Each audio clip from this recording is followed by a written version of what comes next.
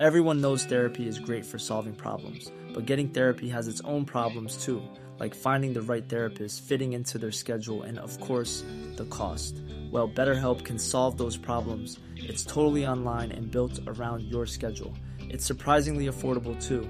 Connect with a credentialed therapist by phone, video, or online chat, all from the comfort of your home.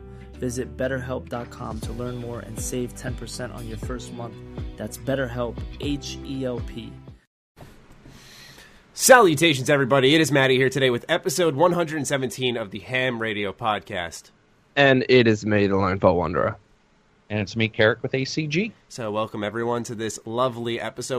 We have a lot of great news lined up for you. But before we dive into any of that news, forget the normal promotions we do at the beginning. We want to talk about something really important. The sound engineer, one of the main ones who worked on Elder Scrolls V Skyrim, Fallout New Vegas, and Fallout 4, was recently diagnosed with acute myeloid leukemia. And there will be a GoFundMe link in the description down below. We highly encourage you guys to please check it out if you are able to donate and help him out, because he was a part of creating some of our favorite gaming experiences, and it's always a shame when we hear something like that happen. So please check that out in the link in the description down below.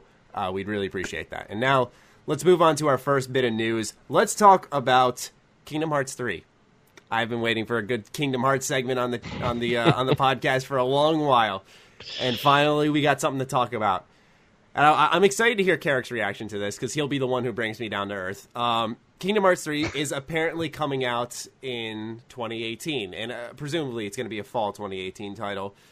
This is the first time since the game was announced in 2013 that we have a date tied to this. Every single trailer has always ended in now in development, and now we finally have a date, or I'm sorry, a time frame. We have a window.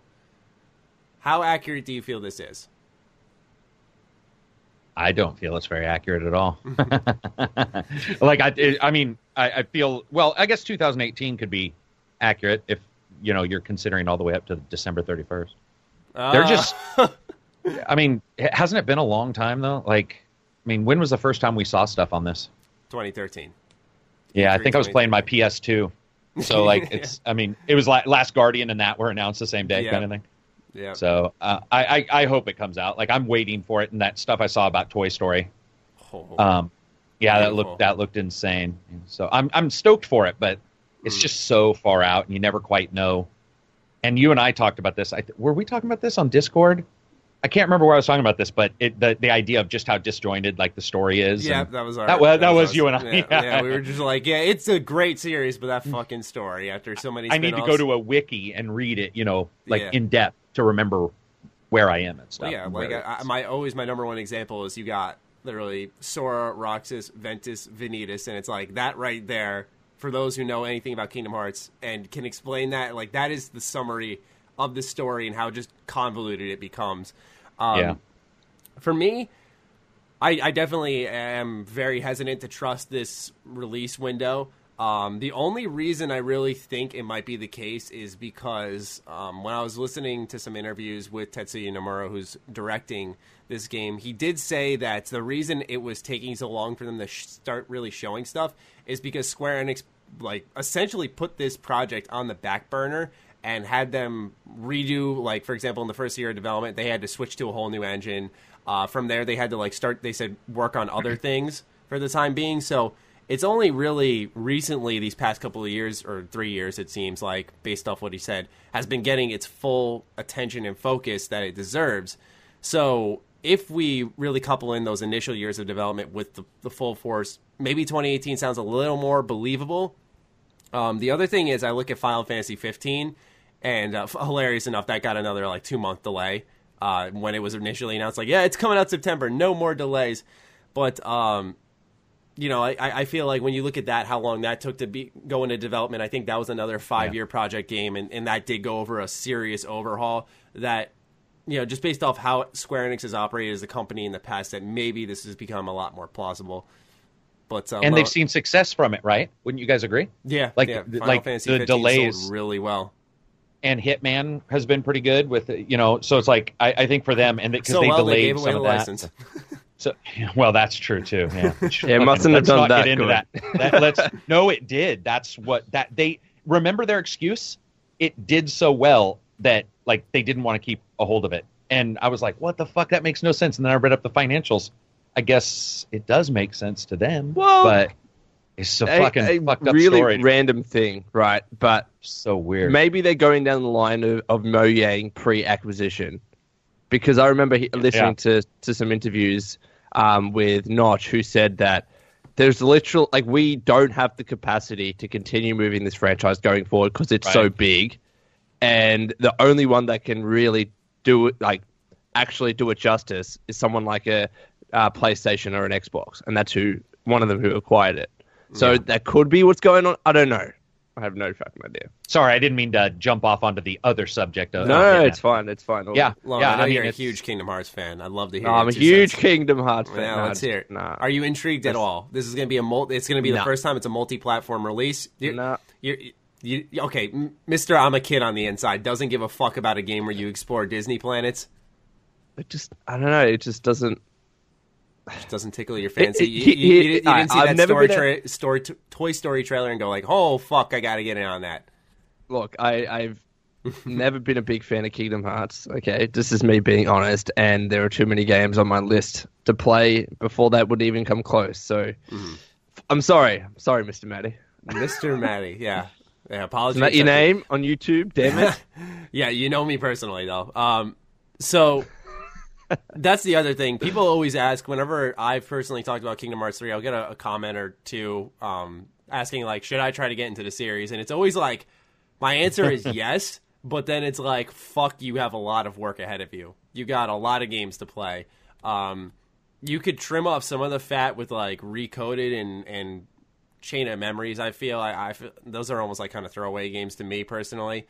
But then even at that point, you were playing 1, 2, Birth by Sleep, Dream Drop Distance, and then 0.2, and then the movie. It's like, it's so much, and it's so all over the place, where you can kind of follow the narrative thread, but then there's so many characters that have multiple layers of purpose in each of these universes, and they're all going to come into Kingdom Hearts 3 in one way or another, so I'm curious to see how Nomura ties it all together.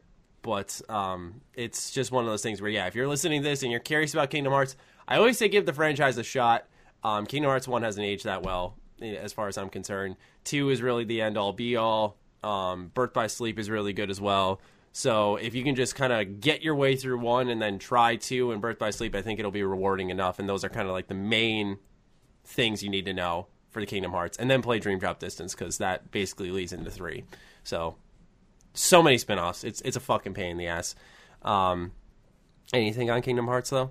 Anything else? Maybe, wouldn't it be cool? Well, it might not be for everybody else, but I think it'd be cool if all of it did come together in 3. As in, they sort of solidified the story, made everything more cohesive within the story, like explained why it wasn't, and then whatever the plot is, sort of like drew everything back so that they could start sort of at 3 as the new number 1. And the reason why I say that is because you're naming all these names of shit that I don't even know what you're fucking talking about. And I've played some of them, and I'm like, wait, who the fuck? Because they're so disjointed. It's like jumping into Game of Thrones and starting halfway through the series and then fucking jumping to the start. Yeah. So it would be great if they were like, okay, we're going to sort of, solidify everything in 3 and get people into a narrative they can understand. Because when you have names like you explained with these weird side names, that's another thing. Whenever I talk to gamers and I start giving them like subtitle names, that's when they get confused. Because like, wait, Star Wars Empire Strikes Back makes sense, but once you start getting 9 or 10 of them and then you get 45 books, people start getting really confused. And so solidifying back to the third, to this one, bringing everything together and starting fresh from here, could, I think, bring in a ton of people, especially now that graphically you can do it. Graphically we're at a point where we can bring Toy Story in and make it not look funny. Yeah. Make it, you know what I mean? Like it. Looks, I know. It's very close, yeah. Yeah. So that's a good point, especially because I don't want to ruin too much for people out there. What I'm talking about, though, is some things that piss me off about the narrative. I won't say it, but the ending to Dream Drop Distance, that's one of the most silly fucking endings I've ever experienced in a video game. It's so silly, I almost want to spoil it, but just in case, I won't. Don't. But On top of that, I agree that it seems like they're going for something a little more straightforward in Kingdom Hearts 3 because they're talking about like finding this black box, and once again a new narrative thread was introduced when they brought out 2.8 HD remix, which came with this movie for Unchained Key. And Unchained Key is all the way at the beginning of Kingdom Hearts. I wonder how many viewers we're losing by the second here. And during that movie, gone. The Master of Masters, creative name I know, has this fucking black box, or is it Lucius? I don't know, or Luciu. I don't know. Someone's got a black box, and now in Kingdom Hearts 3 they're looking for it. And in the end of this movie, you just see Luciu walking away with the box. And you're like, all right, well, where's the Master of Masters? What's Luciu doing with the box? What's in the fucking box? You don't know. And it's like, all right, Kingdom Hearts 3, they're talking about the black box in like every trailer. It's like, okay, that's the thing they're going for. That's a little more straightforward. What purpose that serves and what's inside that box and what it'll do, I don't know. That's where it could get really complicated, but I don't know. I agree entirely. It just seems fucking ridiculous now. Anyway, let's move on to something we can all get involved with. How about Doom DLC? So what they have done with Doom is made all of their multiplayer map packs free. They've also revamped the multiplayer progression, and they called it Update 6.66. How fitting. Yes, excellent. Most excellent. Just real fucking creative. That'll do really well in the South. A bunch of religious people are reading that going, you ain't getting that from my boy. my mom would be like, get 2 for Carrot. I like the idea of doing that for any game, after a while, releasing the DLC and just being like, here you go. I love that idea. So I'm always behind anything like that. Yeah, I thought it was pretty good as well. I mean, after a while, a season pass becomes more expensive than the main game. There's an issue, redundant. Right? Yeah. I mean, that happened. So I think during the Steam sales, you could buy a bunch of Fallout games for less than the price of Fallout 4 season pass. Yeah, there was anyways, there was a flash sale on PS4. I remember, and it was like Fallout 4 was $15, and the season pass was discounted by like I forgot what it was, but it ended up being like $40. And I thought to myself, are we so out? Eventually, this is always a good idea. My question though is where the fuck is the single player DLC?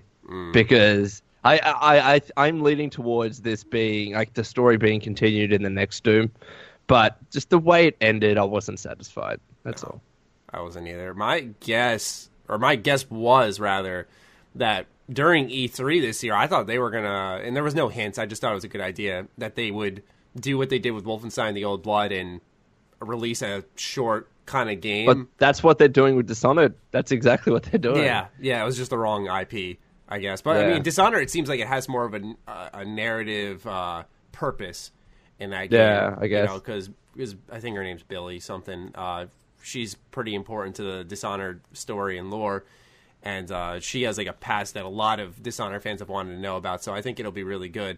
But with Doom, it's like, what do they do? Do they just wait for Doom 2 and pick up from there, or do they, fill in the gaps a little bit? And like, really, what they do is set themselves up for another cliffhanger. If they gave us more single player DLC, they'd like add a couple of missions, and they just end up waiting for Doom 2 anyway. What intrigues me really is why, and I don't know whether this is like a Bethesda as a publisher decision, but you had Wolfenstein with the new what was it? Old Blood, sorry. Mm-hmm. Wolfenstein with the Old Blood, and then you have the Dishonored 2 expansion. I mean, what happened to the kind of traditional, smaller, piecemeal DLC? That's like $10, $15, and then you go on. Like, I don't know why Bethesda is starting to push, and not that it's a bad or a good thing. It's just a thing. Yeah, these kind of expansions for their games as opposed to traditional DLC. Do they make more money off of that? I don't know. Because I think it gets the hype of a new game. Look at the new Uncharted. I don't think that that's technically a full game. I think they're selling it for $40. It's a Lost Legacy. Yeah. It has nothing to do with Nathan Drake, but it's more Uncharted. They say it's not enough for its own full game, but it's too big to be an expansion or DLC. Yeah. I think that's a crock of shit, because I look at, for example, like Shivering Isles.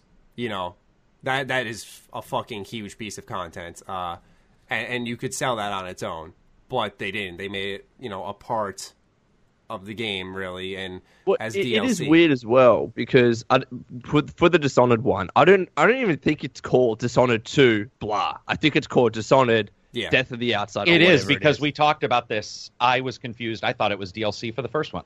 So, and I think everyone did too. So- Now here's the kicker: if you have to download Dishonored 2 first before you can play that, then it's part of Dishonored 2. If you don't, if you can download it separately, if it's purely standalone, then that makes more sense. Then, to be honest, from what you were saying, Matty, it's more of a prequel to Dishonored 2.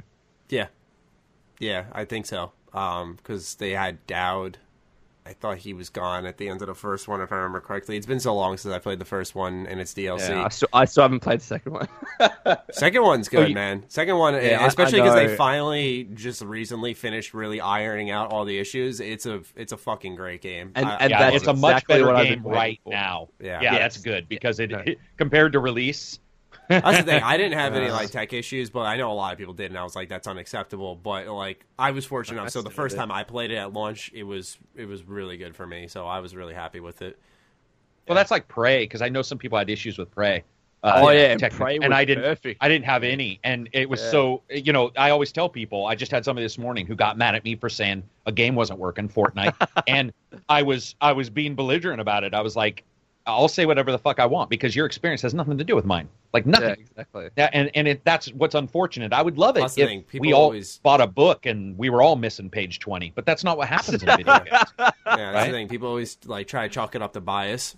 Like a couple people are like, "Oh, you just like Bethesda." I'm like, "No, it's my fucking game ran fine, so I like the product I had." Like that's Fallout 4. I don't know if that's what you're talking about. Fallout 4 ran fine for me. no, So I was talking about still Dishonored. get- Dishonored. Oh, too. I That still was totally get fine for people. me. I still get people attacking me over my Fallout 4 review, and I'm like, guys, I could pretend I had bugs because that'd be fun. Because it'd be I like to lie to you guys. But the fact is I'm not gonna lie. It actually worked, and there was a lot of people who were like, "Well, I had this, and I'm all okay. Then do your own fucking review, like that." Mm-hmm. But what are you talking to me for? I mean, and that's it is unfortunate though. It is. Even looking back on purely Bethesda games, I remember Fallout 3 ran great for me. New Vegas ran a bit crappy after a while, especially Same, when loading same. save files. Dishonored ran shitty. Prey ran fine. Fallout 4 ran fine. Like you can never get it right, and everyone's going to have a different Yeah, experience. Fallout 4. I mean, I have some people who would just absolutely will not work for them, and I think to myself, I'm like, I was shocked how stable that game was for me. And I've seen some of the glitch montages, and I'm like, yeah, that's horrible because it seems like a lot of people have them. But I was like, I thought it was Look such at a well done game in that regard. well, look at Telltale. I test almost all my games on the 3 different systems, and one Telltale game, same game, will run differently on all 3. And so on the low power system, Telltale runs fine, but on my high power system with the 1080, it runs worse. And so I always have to say, and every time I review a Telltale title, I have to break it down and be like, there is a chance that you could have a Cray supercomputer with fucking Howl inside and it still would not run right. But somebody over here with their Apple II, it's working. And I don't know why that occurs. It's Windows, I think, sometimes too. I think it's your operating system. It's the hundreds of drivers we do audio stuff. Dude, I have like 85 ASIO drivers for music, so It's it happens. ridiculous. It's sad. I have to It's ask sad, you, though. Carrick, really quickly. All right, do you recommend the Guardians of the Galaxy Telltale game? Yeah. As a whole, I'm thinking I am. I have been reviewing them separate. The first one I thought was pretty good. The second one I wasn't a big fan of. But I have a soft spot also for Porter, Scott Porter, from Friday Night Lights. He's Star-Lord. I thought he did a damn good job because I'm pretty nitpicky on who takes over voices. Where I'll be like, yeah, sorry, doesn't sound like him. Like I don't like. Wait, it. they didn't get the original characters in the movies to do the voiceovers. Yeah, exactly. Yeah, That's a no-brainer. That's weird But because I I thought think it in was Game of good. Thrones they got the original actors They to got do their some, voice yeah. parts. So You always it's have very it in like strange. Dragon Ball games. I mean, for the most part, I believe, anyways. You know what I bet you it is, guys? It's absolutely money. I mean, can you, Of for course it's example, money, yeah. Chris Avallone, I always pronounce his last name wrong, but when we were talking to him at GDC and he was talking about working with Ron Perlman, he was talking about, you only have a very small amount of time with a guy who is getting paid a fucking ridiculous amount of money. So you better have your shit straight. And I was dawning on me one day. I'm like, oh yeah, just trying to get Chris Pratt in. Hey, Chris, come on over and voice, Sure.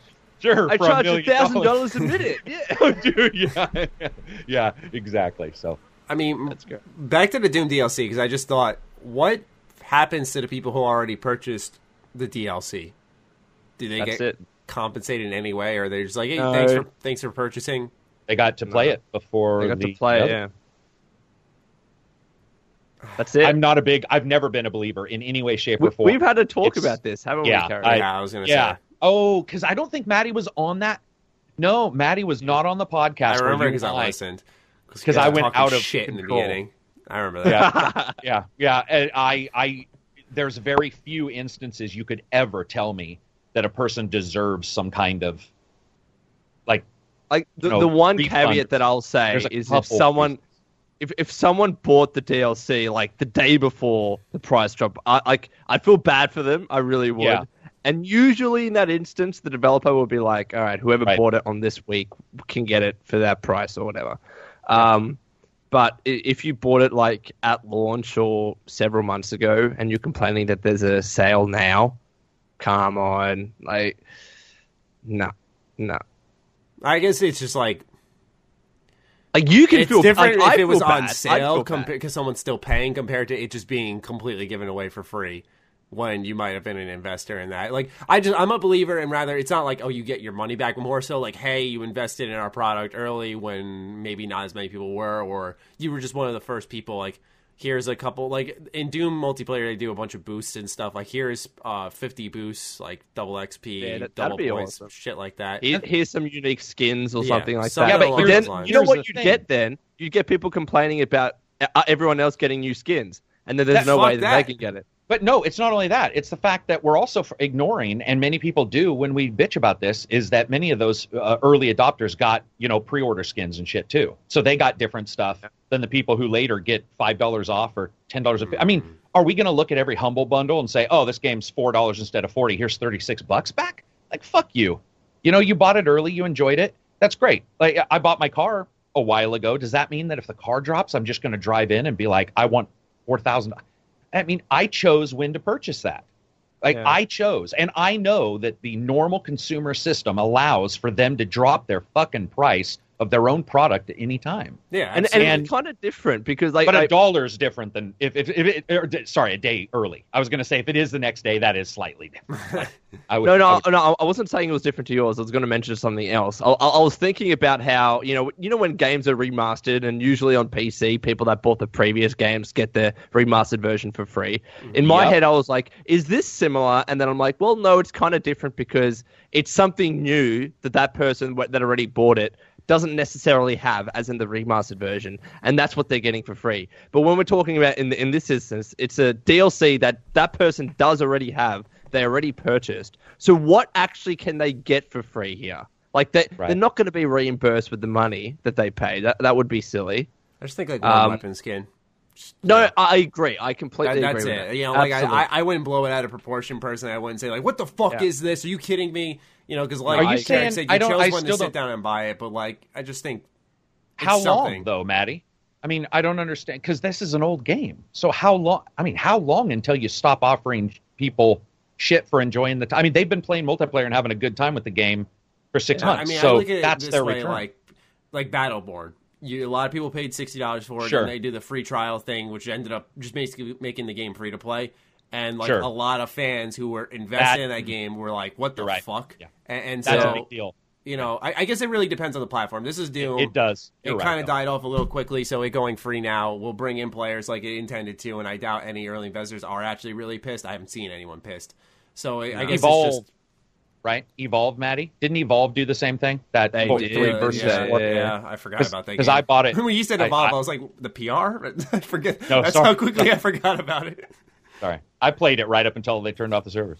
Really? Poor Fuck. thing. Yeah, I actually liked it. But, I didn't think it was the greatest game in the world. I can play a lot of different titles. I mean, but I guess you guys are right. It does depend on the game. I just think that once you start getting into the nitty-gritty of choosing which games matters, and then it starts to get disastrous. But the Battleborn was a really good example of, like, my idea being sort of stupid, because I think I would argue with Maddie and say, yeah, in the form of Battleborn, when the game went free to play, yeah, then you need to look at the people who bought your game and go, you didn't refund it. We're going to give you something. It's definitely situational because, like, for example, while we're talking about Battleborn, that game was pretty much dead on arrival. It was a great game, but it was basically dead on arrival. Game. I like it so much, dude. And so you gotta, in that circumstance, I think, thank your fans who were there, having your back, keeping your game afloat from the start. And in this case, Doom was really well received. A lot of people played it. I'm sure a lot of people bought the DLC. So I'm sure it wasn't that big of a deal for it to go free because I think more people were like, "Oh, sweet, it's more players going online." Because I think of it like when Overwatch does a free weekend or something like that on a PS4, Xbox One, or whatever, and a PC. I don't know if they do it on PC, but then like you see more players hopping in, and it's like, "All right, let's go on Overwatch this weekend." We got a bunch of new people in to play with, so it's definitely circumstantial. Does Lone? Do you play Overwatch? There was a period that I did play Overwatch. Now, honestly, this weekend I'm watching the Overwatch World Cup, which is taking place in Sydney, Australia. It's actually a lot of fun to watch. I was actually going to laugh and say, do you guys get excited when new people come into Overwatch so you can kill them all? Are you guys like? Oh yeah, because I used to do that. I'm not back to the days of Call of Duty with Christmas noobs. Go on around Christmas break and just hop on and just fuck up the new kids. Your kill ratio is just awesome. Make them fucking hate the game. Question why their mom fucking bought it for them. Just really upset them. Ruin their Christmas. It's the best feeling. You're just dropping these sick kill streaks. But I think your ego. Personally, I think that's just a niche hobby myself. You mean niche? Only some people are going to get that joke.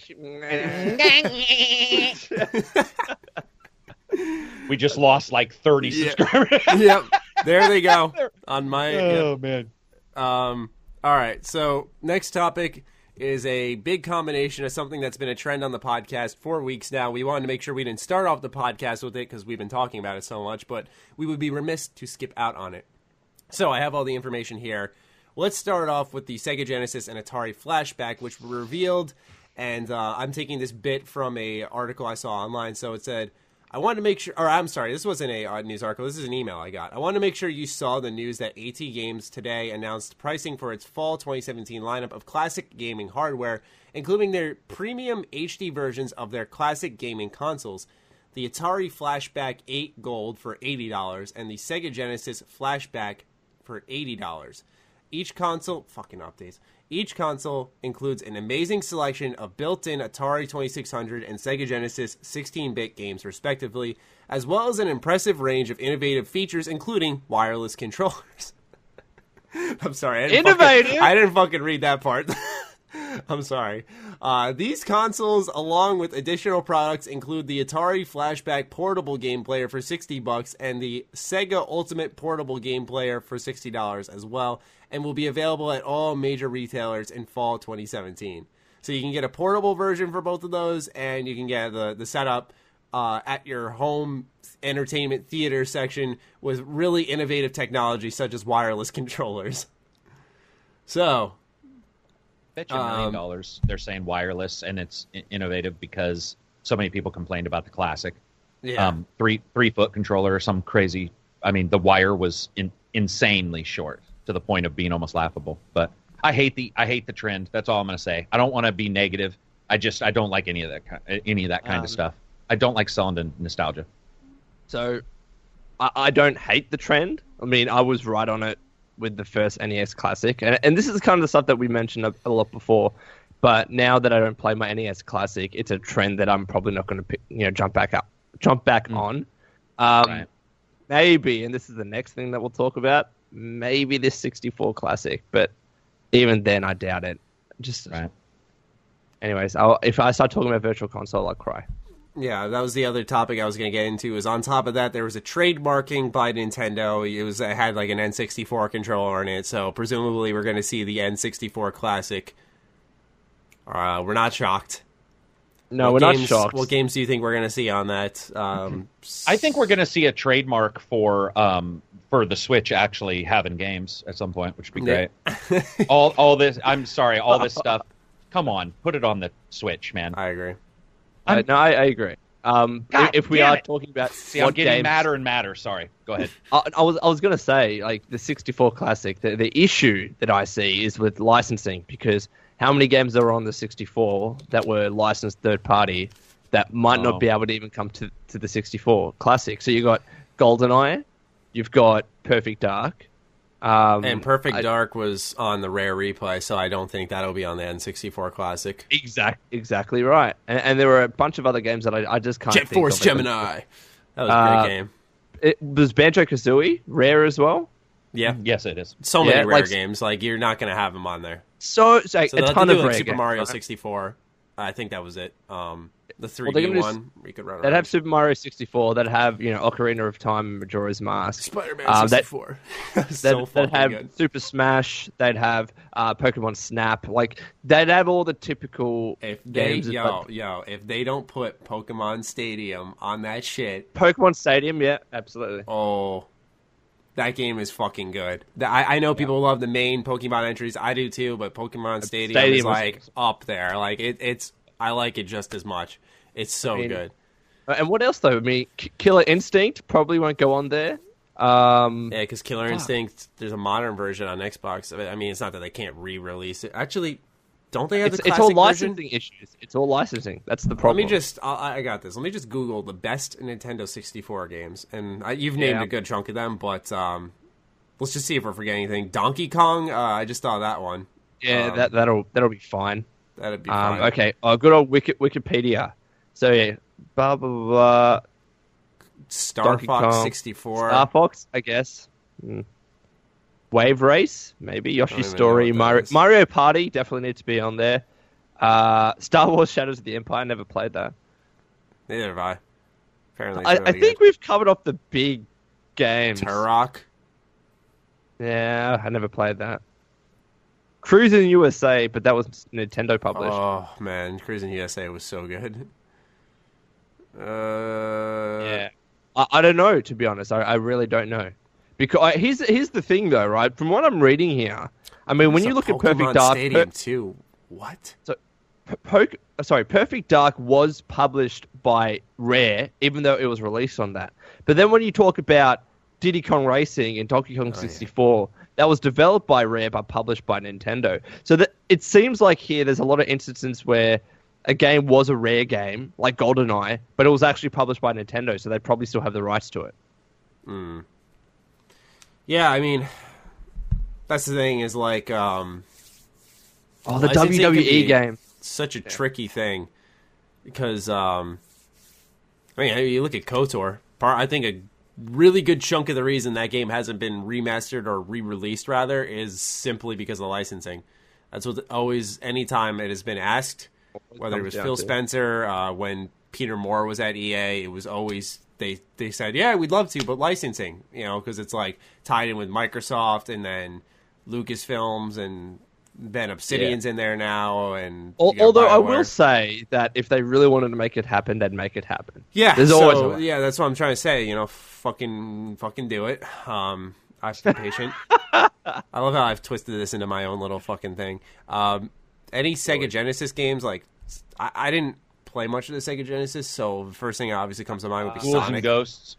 Capcom Ghouls and Ghosts is one of the most fantastic. I think that's probably considered the best version of it. Altered Beast. See, what would be a really good thing to, I think, for a classic one would be like a Dreamcast, like a system that didn't really get its due. Put like Shenmue 1 and 2, or no, I'm sorry, 2 was on the original Xbox. Put Shenmue 1 on there. Put that House of the Dead game where you just walk around and fucking shoot zombies everywhere. There are so many good Dreamcast games. It's ridiculous, too, when you go and look. That would be very fun. Like that. So if we're talking about Sega Genesis, Aladdin, did you ever play that Aladdin game that really, from my memory, was really hard? Yeah. I can't remember. A game from back then was really hard. I'd be shocked. No, No, I'm kidding. Because a lot of games back then were much more difficult. Yeah. And then you had Mortal Kombat on there, which I believe that was the version that had blood. Mm-hmm. Yeah. Oh. The other one had green slime. Yeah. Oh, Nintendo one was cut down. Of course. Unfortunately. They had Technocop, too. Yeah. I was never really a Sega kind of guy. Yeah, I was all Sega. So, that's... But I hate this idea of nostalgia shit. I still won't buy this. I love the idea of those games coming to the Nintendo Switch or something. Would love it. Can you imagine a new Ghouls and Ghosts, like up-resed, fucking smoothed out graphics like Fire Pro Wrestling? Well, see, but what they should do is instead of this idea hit me, and I kind of pitched it last week, I think it was, but I don't think I explained it well enough, and this different version of the idea hit me. I don't know if you guys ever heard of the, I think it was called like the Sega Genesis Collection or something like that. It was like a 360 PS3 game, and it came with like 30-plus old Sega Genesis games. Yeah. Why don't they, and I'm sure this is, Carrick, what you've been really saying, or... That is what I've been really... Yeah, okay, I was going to say, because you're like, or somewhere else. I was like, why doesn't Sega take a bunch of these games... I don't know. And put them on a disc, and for example, just put it on the PS4, Xbox One, Switch. Like that's I would love that, because I think you would remove some of the hardware cost, and you would keep people in the same ecosystem too. Yeah, what exactly. I mean by that is you're not going to another system, right? And so if they're in your Xbox or your PS4 and you're playing that, what if you hit a button and there's the Sega collection, but then there's also the Capcom collection? I don't want to resell a bunch of nostalgia. I'm just saying, if we're doing it, I just feel you should do it right. You should do it in a way that... This is the interesting thing, though. I mean, with the Atari console and the Sega console, it's a bit different. Because if they're releasing their games onto a Switch, onto an Xbox, onto a PlayStation, they have to pay the fees to each of the platform holders, right? Easily, I guarantee you they'd make more money selling these older consoles. Because they don't have to pay any licensing fees or anything like that to the platform holders. But when we're talking about Nintendo's own classic, then I think the argument becomes, well, you want to support the Switch and get more games on there, so people are buying the Switch. They invest in your current ecosystem, etc. Could be. So it's a bit different for others. I mean, they kind of tried to do it with Street Fighter 2, right?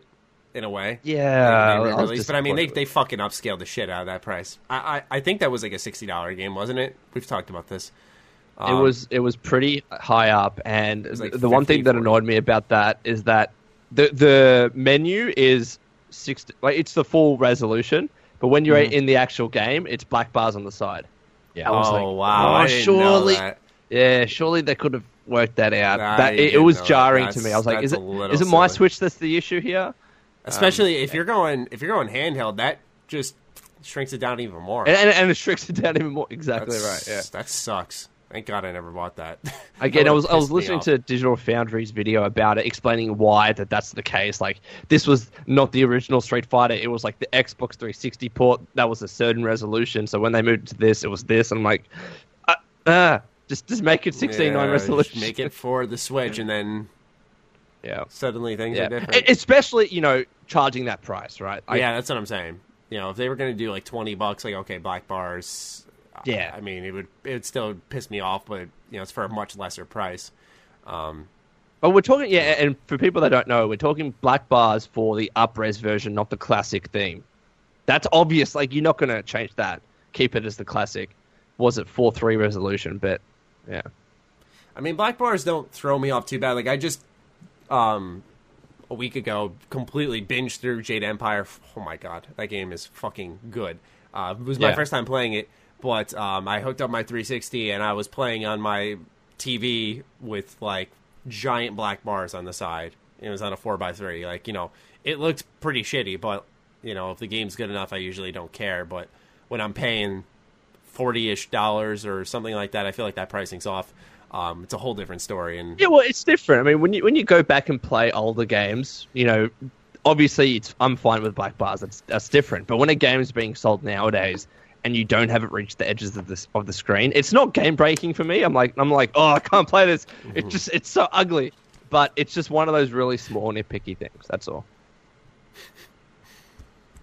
You okay, Matty? Yeah, I was just laughing. I don't know why. Like, have you ever heard someone say something and it repeats in your head? They're like, that was actually kind of funny. Because you were just like, it's so ugly like that. I was like, damn, he sounded really fucking passionate about that. Like, he sounded like he really believed that. He had to convince himself. It's like people that, and anytime their game drops below 60 frames, and I kind of get like this at times, like, it's fucking unplayable! Yeah, like when it slightly dips to like 48, you're like, like you get really anxious, you're like, stop, I'm getting really shaking stressed. In your chair. Dude, I'm guilty of that. Like when I'm playing 60 and it just drops, I'm like, oh, no, stop, please. I'm like, I wait a second, I'm like, all right. Recent story, I was playing Shadow of Mordor, and for a while, I think it was, my game was reaching 60 frames, so I turned off the frame rate counter. And then as we got to the second map, it dropped slightly, and I'm like, what's going on here? So I checked my frame rate counter. I was playing at like 45 frames for like an hour or so, thinking, yeah, I knew there was something wrong. But then when I tried to get it back, apparently the whole time for my entire game, I was playing at like 55 frames and not noticing. So it doesn't matter unless you check the fucking frame rate counter every second. Yeah.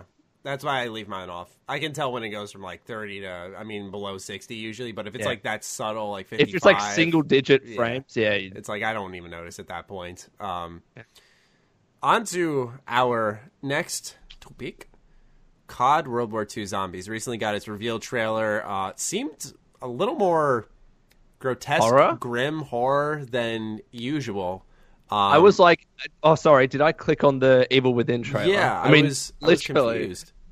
Do you keep in tune with the zombies community? Was this like a general direction the whole thing was trending in or something? Like, that's what confused me. I was like, is this supposed to be kind of shocking? Because I was kind of caught off guard. I mean, the last zombies that I saw, it was like zombies, but not nice and colorful. Like the items were much more lively, I guess. I don't know. I could be speaking out my ass here, but it seems like this shift is different, like completely different to zombies as we've seen it in the last game. And I think this is just a general trend with Call of Duty as a game.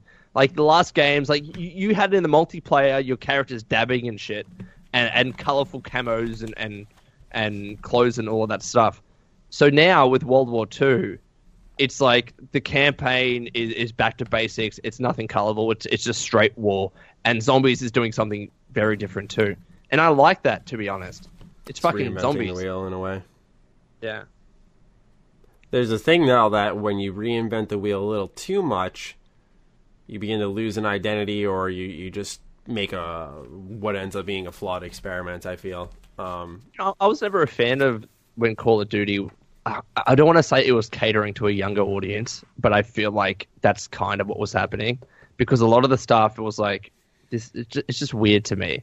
It's weird when my characters can I guess it's kind of like Destiny, and it's funny after a while, but when you make your characters dance, it's just weird. It's just strange. Mm-hmm. And then all these real colorful camos and all that kind of stuff. I completely agree. I liked what I saw in the trailer, though. It definitely left me curious. I was like, I kind of want to try that. But my thing is, like, the trailer is portraying it as this kind of, like, really heavy thing. But when we're actually sitting down and playing Nazi zombies, is it just going to be that typical, like, here's your score counter up top? It's... Like, the way they portrayed it was almost like you said. It was like, am I watching The Evil Within? Like, it looked like that kind of survival horror where you were backed into a corner just lighting up whatever came in your path. But like when you got this 200 ammo counted gun and you're just mowing down zombies, is it going to lose that flavor that it displayed in the trailer is what I'm kind of concerned about and also curious about more so than anything. What do you think, Eric? I'm talking to him. I've seen nothing on this at all. I haven't even seen the trailer, so I don't know. Yeah, I mean, I liked the last Zombies, so if they change it, great, and if they don't, great. So I'll be interested to see the trailer. I didn't even know. I saw Maddie's note, and that was the first time I even realized that they had released something new. I've been sort of had my head down doing some stuff. I like the Zombies games. I think that the only way that you're going to get the atmospheric change Maddie's talking about is by some mechanics changes, and I don't know if they'll do that. The actual DNA of Call of Duty, right? It could be, where they decide that that's, the way to do it too. So I mean, it's all up in the air. I've always felt that they're so different sometimes, the single player and the multiplayer and the zombies, that it's okay for them to experiment a little bit more though as well. So if they are just experimenting with zombies, that maybe I mean, if they want to retain the kind of theme of the trailer in zombies, I think one of the major things that will have to change is the way zombies spawn, because in previous games, like, sometimes they take forever to come into your area. Like, they'll take ages to break through the boards. I know eventually that becomes much quicker. But I think if when you're playing, you had zombies that come out of the ground and grab you by the leg, or just pop out of fucking nowhere and try and legitimately scare you. And then, of course, focus on the story where it is this kind of fucked up, messed up theme. Then imagine Oh, go ahead. I'm sorry. No, I was saying, and then it has a better job of retaining that theme.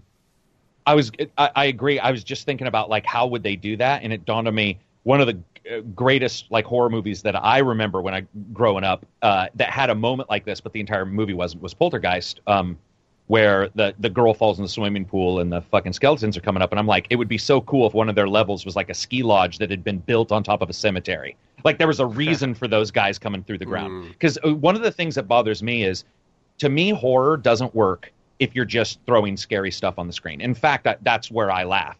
That's what I find funny. So to me, horror has to make sense and logistically make sense and go like, okay, this is why these characters are here. This is what's going on. This is why this could possibly happen. I love your idea of them coming out of the ground. I mean, the idea of like if you're in a wood cabin, like the Evil Dead, you're running around and they're coming through the ground because, you know, this is all like an old graveyard. That kind of stuff would be fantastic. I just don't know if they're catered to people like me. There's that middle ground that they always go to, which is visuals. They don't go to the fiction. They don't go, okay, we need to have a reason for this a lot of times. And so for a lot of us, it's just like, it's just zombies. It's just slower. And then we move on. So it's going to be interesting to see, man. See, I would love for them to dive building off of that theme of trying to keep that horror vibes from the trailer into the new zombies. You know, in the beginning of every zombies match, you're aiming for the headshots. You're trying to conserve ammo for the later rounds and also rack up points because you get more for headshots, I believe. I mean, some people will shoot the leg and knife, but regardless. And I wonder if perhaps you give less ammo. Perhaps it's not just on the wall. You actually have to find it. Not just through the random drops on zombies, but, you know, there's a different way to acquire ammo that makes it into a much more survival-focused experience. Because that's the thing, is the tense nature of surviving in Nazi zombies would still be there, but the mechanics, like you said, Carrick, if you really want that, you know, maybe they could change it that way. So it's about finding ammo constantly. Because, I mean, sometimes you do get low on ammo, but usually, like, someone's going to drop an ammo box, or you can just grab it off the wall, something along those lines. And so I was thinking, like, well, maybe if it's just a much more scarce resource. I mean, that's the key to really any survival horror game. Just make the resources really scarce and precise on when they need them, and it makes all the difference. But that's the thing. That's a big mechanic change for zombies. Exactly. No, that's what we were saying. Is it's huge. Like, I don't know if they do that. Exactly, and I don't think they do it, or I don't think they should do it, because especially when you're playing zombies at bigger rounds, where this is how it goes down, right? You get to a certain point where you have to find your nice loop. Right, you're looping around, you're trailing a bunch of zombies, and you have a loop where you can always pick up ammo with a pretty reliable gun.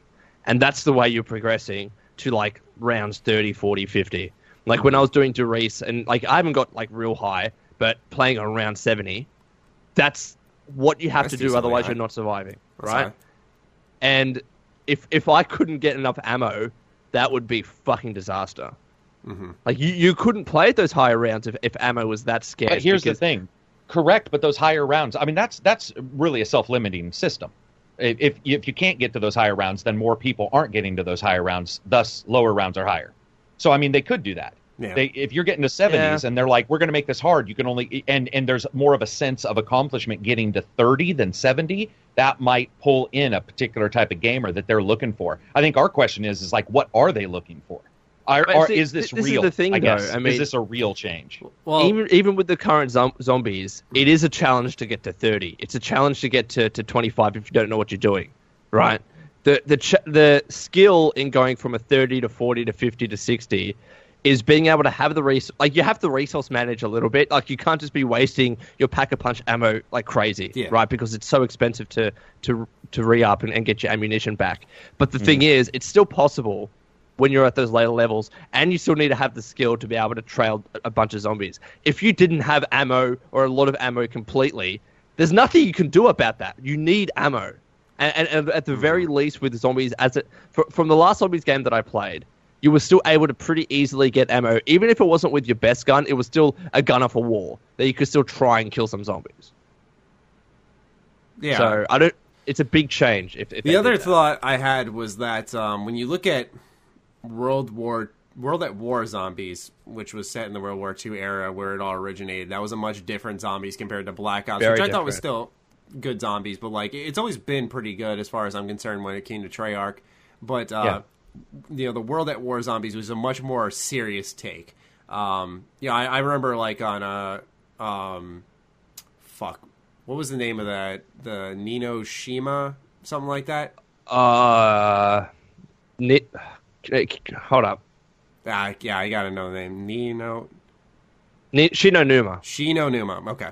On that map, there was like right in the beginning, there was 3 radios you can activate, and they started talking about like Darius, and it was like a really serious kind of thing that really set the tone of like, oh fuck, like this is some real shit. And so I'm wondering if like maybe they're trying to establish like we're even going back to the roots with zombies, and that's why they portrayed a more serious, I wouldn't say scary, but more intense kind of trailer rather than just like him mowing down zombies, having like a good time and stuff like that, as we've seen in the past. It could just be incorporated in the Easter egg / story part of the map that they're talking about. I mean, there is the thing though is, and I'm sorry to cut you off, but it just hit me, is that I mean there is people who now just predominantly buy Call of Duty for zombies, no story, no multiplayer. Yeah, of so course, yeah. You're selling to another specific audience there too. Exactly. And if you're changing up that formula for them, or what are they thinking? Are they like, all right, I'm down with this? I mean, that's the other. I mean, there's a lot of target audience. There's the people you want to draw in who only buy it for zombies. There are the people you want to draw in who want to give zombies a try, who've kind of played it casually, and then there's just the hardcore zombies community in general. Just a lot of if, ands, or buts tied to the situation. I think this is just really down to them being a little bit creative with the marketing, and new people that come into the zombies, if they haven't played zombies 1,000 times before, they might get scared a little bit. The story part of the map would be interesting, but people that played it 1,000 times, are just going to take I think anyways, mostly people will take the marketing for what it is and understand that they will try, like that's the kind of story that they're trying to tell, but they probably won't mess with the mechanics too much. Yeah, I mean, yeah, it's possible we could just be looking way too deep into it, but still, I mean, it was just very different from what we've it was seen in the past with zombies. I think it's just another example of them going back to their roots. Which is great. Yeah, it is. It definitely is. So, we were talking about Telltale a little bit earlier. This past weekend, they announced a lot of games. They finally announced Season 2 of, or rather, I think it's just called The Wolf Among Us 2. It is, yeah. And then they announced Season 2 of Batman, and then they also announced the final season of The Walking Dead. So those are 3 pretty major announcements. Let's start off with The Wolf Among Us. For me, like I liked the Batman Telltale series. It's just for me, episodic gaming, I've realized, doesn't hook me. Like, I'll play that first episode and go, I'm totally going to play more of this. And I fucking don't. And so I really liked the first episode of the Batman Telltale series. Stopped right after that, where The Wolf Among Us was the only one I was really invested in, played the shit out of it. Love that one. So hearing that there's finally a sequel, finally, what do you guys think about The Wolf Among Us? We'll start off with that. Can't wait. Carrick, you can go. Haven't played it. Yeah, man, that first one is fantastic. So to me, it's different than it's a different style of game than the others. So, and I like, they already were trying the duality of like Batman and Bruce Wayne in Wolf Among Us because of the character that you can turn into, and then the character you are.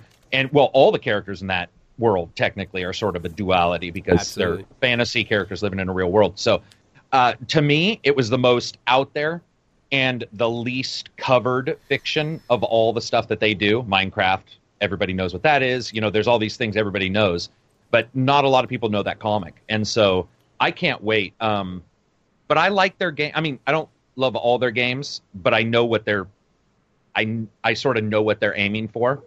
So I'll just sort of sit back and hope that they're generally good. I think that your idea of episodic not capturing is probably a combination of, well, episodic not capturing you like normal, but also their release pattern is fairly long. Yeah. It needs to episodic. See, it's called an episode, and if I say episode to you guys, right? If we were all in a room and I said the term episode, how long? Most people would say weekly. Yeah, that's the way it is. We talked about this, Armor, and it's so unpredictable that it's unpredictable. It needs to be. They need to work on this. And my hope is they have or are, but where they've got it sort of plotted out so that They almost know exactly. And I'm going to tell you right now, I do believe this, that if a company ever figures out a way to do every 2 weeks, and really make sweet. it worthwhile, it would be. Because that would, for example, think about it this way. Video game, Friday podcast, next week, next video game, next week, Friday podcast. Like, that's the way people work. We do like to engage in discussion. But if you're talking for 3 months, pretty soon somebody's like, what the fuck? I don't even remember. I can't tell you how many people I've talked to who are like, I don't remember the first episode of this game because the release date's so separated. So Yeah. they need to be truncated down a great deal. I mean, really, it's not quite the same, but it's like playing a single-player game, and then just you play stopping. and you play for a week, and you stop for a month, and then you play again. I wouldn't understand what's going on. I mean, I forget shit that happens after a week of playing. If I haven't played a game for a week, I come back into it thinking, oh, okay, that's what's happening. You know what I mean? Mechanics too, dude. I mean, I don't know that's about you the guys. entire reason Mechanics why are every a bitch sometimes. For me, it's the characters, because there's so many stories with so many characters that you got to remember that only the true top tier ones just get retained. And for these episodic games that could have these top tier characters that you really can remember, when it's just spaced out in this, like, okay, we're gonna wait 2 months, then a month, then another 2 months, and it's like so awkwardly spaced out, they don't stick with you as long. Where unlike most games where you sit down and you play at your own pace. I mean, this is exactly why almost every TV episode is like, and here's what happened last time. Yeah. Dragon Ball Z. And they'll update it for you because they understand people don't remember everything. Well, yeah, you got a life to fucking live outside of it, so... Well, no, you got to fucking study. You got to study your TV episodes. When I did the last review I did for one of these, the joke I made was, they're saying every choice matters. So-and-so will remember. Well, guess what? I don't fucking remember. So you can alert me that Scott Porter's gonna fucking remember as Star-Lord I did something, but I won't even have any clue what decision was made. And that's the honest truth. And I have a pretty good memory for games, but and how many times have we jumped into that sequel and they'll say last time on blah blah blah. That's great, but it can't cover everything, and it certainly doesn't cover every choice. Well, listen, Yakuza. Yakuza does a really good job from what I've seen. That's not episodic. That's no, it's not. I'm just saying I thought you were talking generally of covering. No, I'm talking about titles. the longer period of time trying to cover it in a last week. Last week on Supernatural or a special episode of Blossom is far different than last year on a special episode of Blossom. You're like, who the fuck's Blossom? That's the thing. I was just doing some research on the Wolf Among Us 2, and it's not even the Wolf Among Us 2. It's actually Telltale's calling it Season 2. They're saying this new season will begin a fresh story arc for its returning cast of characters, featuring the return of Adam Harrington as Big B Wolf and Aaron Yvette as Snow White. Awesome. Do you know what I say the problem at Telltale is? And this is not necessarily a criticism. Exactly. They're taking on so many different projects. Like, I can't even list them all. Wolf Among Us, Guardians of the Galaxy, Batman, Borderlands. Here's the thing, though. I agree, Lone. I agree, but you know what? They've also had some pretty good releases lately because Batman is pretty fucking good. Yeah. And as a game, it's better than Guardians for sure if we're considering the Telltales. Yeah. So I agree. No, I mean, I totally agree. They are taking on a ton. I don't know who's working on what, like how many teams they have. But I will say this. They need to cash in some of their motherfucking Bitcoin and fix their engine. Because that shit needs to be done ASAP. They need to fix that engine and get it running on consoles at 60 frames per second, or at the very minimum at a locked 30. The last one it hit 18. It hit 18. 18. The only thing worth 18 is a chick, and that's it. Like 18 is unacceptable in a video game, right? Isn't it? 18 frame rate? That's Dragon's Dogma. I agree. I love Dragon's Dogma, but seriously. I know. Frame rate. I forgot about that. I have fond memories of that It was game. bad sometimes. But 18 frames is cinematic in a Telltale. Oh, I forgot about the Ubisoft saying that. Holy fuck. I mean, that's the other thing. It's been since, I think, 2014 that The Wolf Among Us came out. I mean, we got a huge gap to catch up on. Does Telltale expect everyone to be like, yeah, you remember. Let's pick it up now? Or, like, how do they recap that one? last time. Yeah, right. Yeah, I mean, I wouldn't be surprised if they did that, but then they have to account for all your choices. So then that's a bunch of cutscenes before the game even starts. And You know what I think they'll do? You You got a just have good to point. replay it. I think you'll replay it, but I think what they'll probably do is have whatever has happened will be not necessarily climatic change, but a big enough change that they'll be able to sort of just start from one again, sort of like what we hope Kingdom Hearts 3 is, where it's Yeah. like, okay, let's Yeah. solidify and let's use this as our floor, because they're calling it season, you said? yeah, they are. I was That- looking it up. That's not what I expected, because that could indicate that their idea is, if it does well, we'll put these things together for season 3. I was not expecting it to be called Wolf Among Us season 2. Was the first one called Season, or is it just called Wolf Among Us? Just the Wolf Among Us. Wolf Among Us. Everyone thought it was going to be a one-off. We won't spoil it for you, just because of like how the game ended. We were all just like, okay, like And the is comic just up to books- Was player- it Yeah, episode it too. 1, episode 2, 3, 4, Yeah. 5? Oh, I'm sure. Yeah, Or I it know was. it was, or act. It was chapter, act, or episode. Yeah. You know, I mean, it's such a Dude, big gap, and I think should play it. Telltale has the tear that out of all companies, I mean, a lot of companies do, but like with any game company rather, when your IP is popular, your content is popular, there's this demand, and they're trying to constantly supply and take Right. on more and more, but then to remake their engine, they'd have to pretty much stop, or like, it'd be so jarring to go halfway, like, let's say they do 4 seasons of Batman, they go 2 seasons in, they switch endings, so someone who's playing the first 2 seasons like, this is pretty good, yeah, and then like they transfer into this engine, and they're like, holy fuck, this looks good, you know? So I it's mean, it like- could be a little jarring. I in a agree, good but way. you have to. I mean, Yeah. at some point, you do have to. If Unreal can do it, and Unity can do it, and Unity, if those engines can do it, you would assume that they could hire, with their massive amount of money. We've talked about this before. If somebody really wants it done, I think Lone just said this earlier. If they really wanted to do it, it would get done. He was talking about Nintendo and Yeah. releasing certain games. I think if they really wanted to do it, they would figure out a way to gently move people. For example, 4 years, right? Wolf Among Us. What if they said, okay, Wolf Among Us is the new hotness. It's the new thing. It's the new generation of Telltale, and that's the start of the new engine. Walking Dead 3 will be the old engine, because that's in this group. And then you got Batman 2. Maybe Batman 3 will still be in this old engine, but it's like you do have a sort of a separation. You could interject Yeah. this update, because, dude, it's terrible. Yeah, it is just tough, I can see, for smaller developers like that, because Telltale's like not that big. I mean, when you're talking about massive engine changes, EA had a hard enough time changing the engine for FIFA, and they're EA. There are thousands of people in that studio, so I could see why there's something like, for a smaller studio, not just getting the new engine up and running, but having every employee get used to it and actually understand the new engine and make a good game at the same time. It's a big ask, and obviously that's why they're delaying it. But if they need to do it, they need to do it. They have 600 people, which I think is pretty big. It's pretty big, but it's not like, in the grand scheme of things, that's probably mid to high tier. It's not that big. Well, what I'm saying is I agree with you by terms of people, but then you also look at the game. This isn't FIFA. They don't have animations hooked into sound effects. It's literally a graphic novel. Which so one is up, one is down, sort of. I guess the thing is at some point they have to. I mean, that's all. The I other agree. thing I can think of is happen. because we've seen the data that suggests like graphics really help sell a game more than anything do. else. So it's like, are they afraid? Okay, we update the engine for this one license. This one license sells like crazy, and does everyone else leave the remainder of the series in the dust? Is that what they're afraid of? I mean, well, that's why I don't know.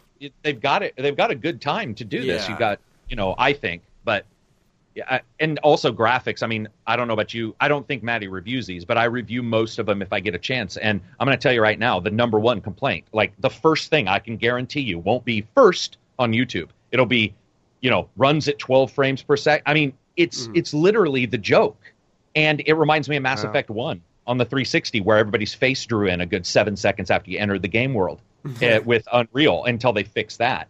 And I just think there's a lot of things that need to get fixed with that engine. And also, you can't tell me that if the engine is old graphically and all these other things, then it couldn't be also impacting some of the gameplay adds maybe some of their devs want to put in.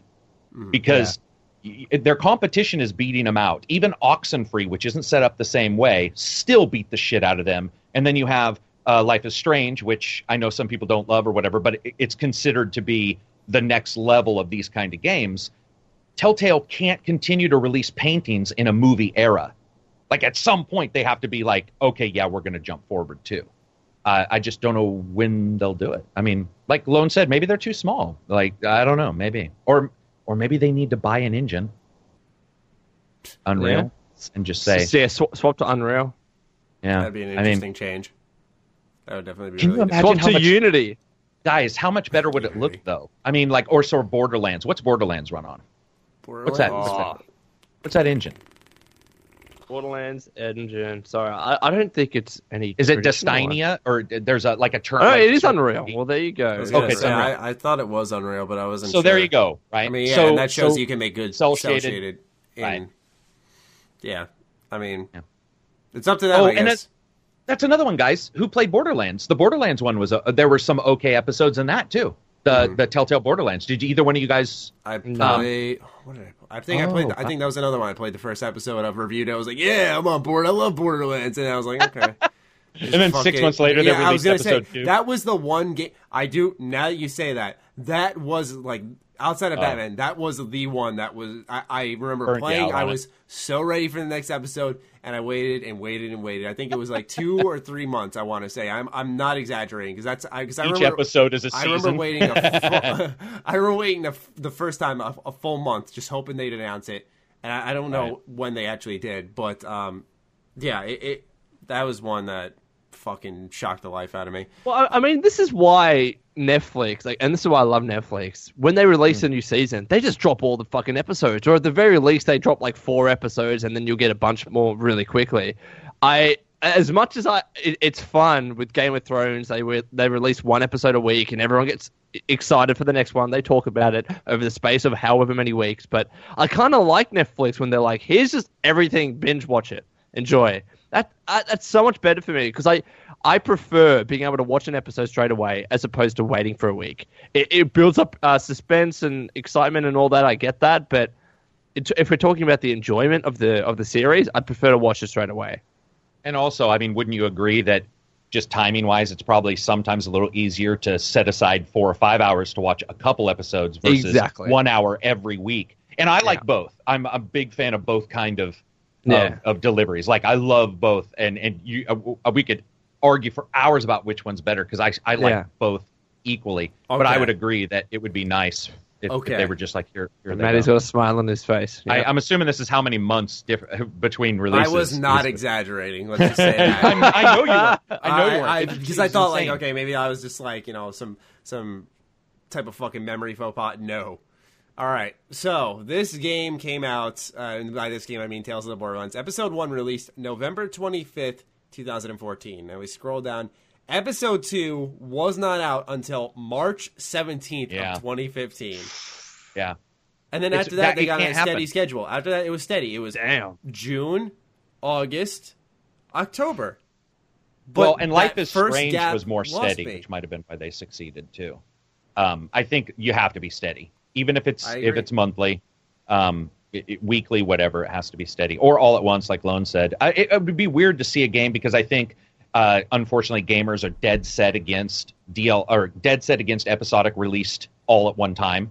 They feel that there's something. Well, then it's just like a normal game, right? Yeah, that's what they say. But then what is Game of Thrones? Just a 10-hour fucking movie? Like, I mean, at some point, pretty much is. Well, no, but I'm saying, but I don't hate it more. I don't dislike it. Yeah, I see what you mean. You know what I mean? It's just, but I think the difference is I pay Netflix one payment. I think that's the big difference, and you'll never be able to explain to a gamer that Netflix for $10 a month gives me all of these things in all these different ways, or each game episode from each different company I have to pay separate. And then people start hedging, and they're like, okay, wait. And I think that's just games. Like, it's just the way they're. I mean, the closest thing to Netflix for gaming is the Xbox Game Pass. They recently added a bunch of new games to that, so I'm glad that that's doing well. All right. Good news, regardless. I'm happy. Yeah, absolutely. Actually, before we move on, I realized I got a little off track. Was there anything you guys want to say about Batman or final season of The Walking Dead? No, I'm good. No, you good? I'm excited. You good, Lone? You good? There you go. Does Lone doesn't play Telltale games, right? I'm assuming. No. So Batman, I can't wait for. I really thought that that the last Batman game was actually very fun, very enjoyable to just sit back and play. Cool. So I'm stoked for that. When it comes to Walking Dead, I'm sorry.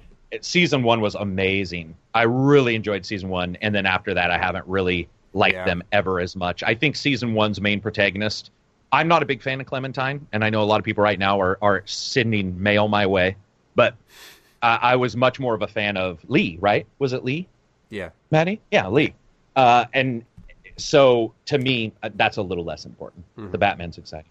Yeah. I mean, what I'm happy about is that, they're finally wrapping it up, right? Like, yeah. Is this like the first Telltale series that they're like, this is the last one? Yeah. Yes. So that's going to be interesting to see how they plan on wrapping up a story of theirs. Oh, no, wait. Sorry. Borderlands. They did wrap up Borderlands at the end. Oh, it was just one. That was just a one-time thing? For the way it came, the way it all came, it would be a one-time thing, yeah. Okay. If you just look at the way the story is, I would be really surprised if they ever use those same characters as another season. I could be wrong, but... They're just setting up for Borderlands 3. Yeah! All right. Talk about that. Yeah. I'm hoping we get more news soon on that. Next, we'll talk about the Destiny beta. Did anyone have the pleasure of playing that one? Nope. I did. You did, Carrick. I'd love to get your thoughts on this one. Did you, Maddie? I did. Yeah, Maddie's a bit cold on it. Oh, well, I can't tell if you're joking, but I am. I did post yesterday that it didn't really grab me. I liked some elements of it, like the weather particles and stuff, the rain in some seasons were fucking, like, it definitely was a step above some of the environmental. I guess that sort of solidifies you in the spot, and you're like, okay, I'm here. That was cool. Some of the enemy designs were really cool, but it's not really Destiny right now, because what they showed was the same. It was linear for everybody. There wasn't a lot of like this flexibility yet. Mm-hmm. And so what I saw for the beta was like, okay, that's a level of Destiny 1 or 2. It's 2, obviously. That's what they're calling it. So I'm okay with that. But I didn't really get a feel of Destiny as a game because of that beta. It's one of the first betas where I felt that, where I'm like, okay, it didn't show me what actually is occurring. Like the looting all too much. It was very... That's the thing, is I agree completely. The first thing that caught my attention, even with the first Destiny, was the environments. I always said with Destiny 1, if there's anything that you want to say about Destiny, it's that they made a world that made you want to explore it. But I found myself with that same issue, and I'm not expecting a beta to fucking flesh out all the lore and stuff. But, especially because it's kind of good timing because I'm playing Borderlands, and now, oddly, Borderlands is being constantly compared to Destiny, and I'm like, look, yeah, I get the shooting, looting kind of aspect, but... Borderlands at least has purpose to their characters, and because of that, I was more apt to notice. Better too. Yeah, I was trying to avoid saying that, but Borderlands is fucking better. All bias aside, what I'm saying though is that, for example, you run into a named enemy in Borderlands. He has some type of quest purpose. He's there for a reason. We were talking about this earlier, where we have this house built on top of a cemetery. That's why arms are coming up and grabbing you. So, yeah, right. You look at Destiny 2, and I'm fighting this guy who was named whatever, and I don't really know his purpose at all. And I'm not just talking, ladies and gentlemen, about like the boss at the end of the strike. I'm sure he has some type of purpose that I'm unaware of as a very casual, really not interested in Destiny at all type of player.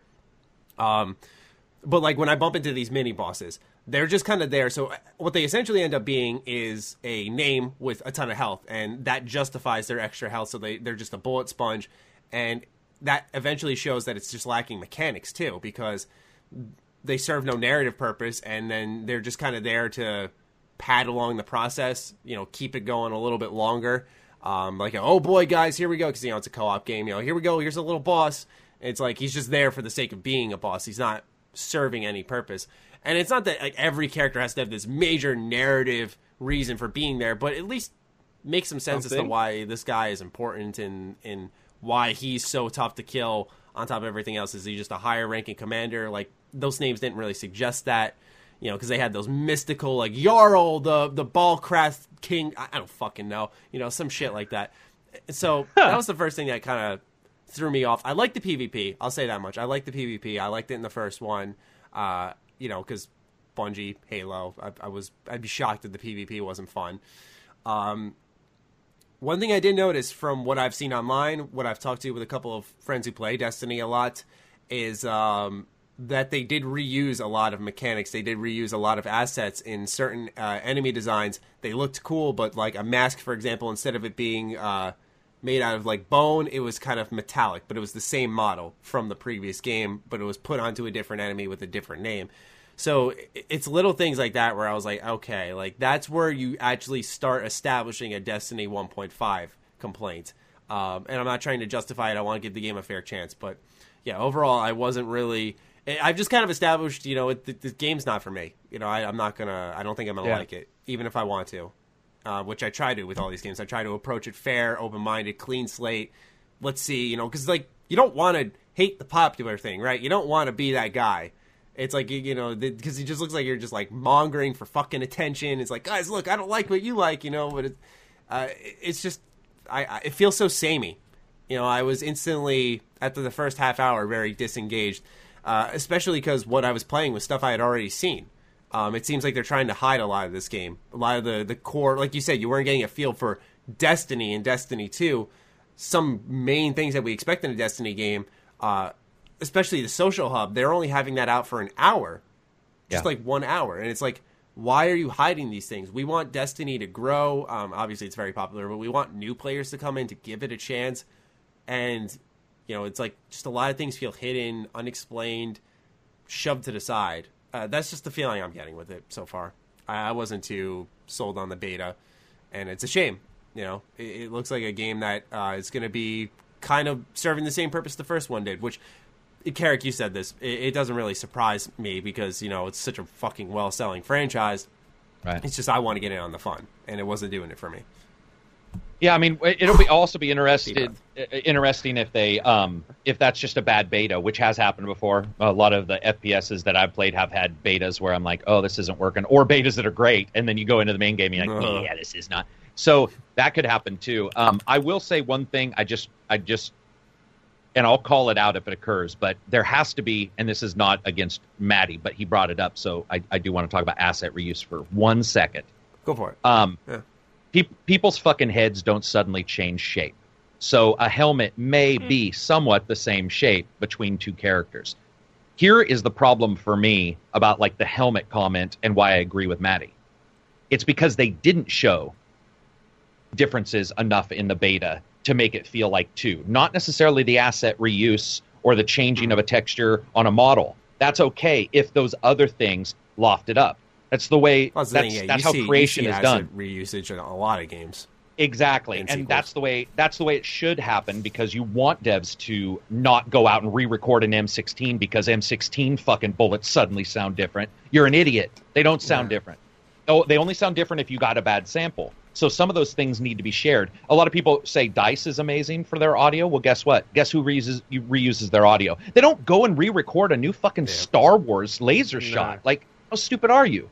They take the sounds from the movies. That's what they did. But at the same time, what Matty hit on that makes perfect sense is that some are focusing on that because the beta didn't mystically move things forward the way we expected. I'm going to be honest, something I miss in games, it happened a little bit in Halo, it's happened in Gears for sure, but one thing I love in my first-person shooter isn't a fucking title on a character. It is where you see that character, that new bad guy being made, like, or you hear about it, where the NPCs are like, there's this bunker and something crazy is going, and you go down and that new bad guy is introduced from that point on, and you get a feeling of fiction where he's being built up, not just popping into your game world as I'm a gold dude, with a special name. Yeah. And that's the thing. They had such a chance for some of those characters to like have you go into a location where they were being built or put together, like where weird things were going on to where these bad guys were being created to be badasses. That's the thing. You can't be a badass if nobody knows your fucking history. You're just a dude. Exactly. Right? I mean, that makes no sense. So we fought a bunch of dudes who looked cool. Well, that doesn't really mean shit. Mm-hmm. And so gamers pick up on other stuff, asset reuse, and those which are viable for sure at that point, That's the because you thing. start wondering where the resources people are. view those types of complaints as like nitpicky, but it's like I always got to use it as an example just because I've been recently playing at Borderlands. I mean, really, in the scheme of things, your mission structure in Borderlands is go here, kill that, or go here, collect that. But how key the writing is, the context of what you're doing, like New Vegas, yeah, New Vegas, the I mean, Bully come on, Mong they're mission where you're going all around of for them. Sir Hammerlock, you're killing Sure.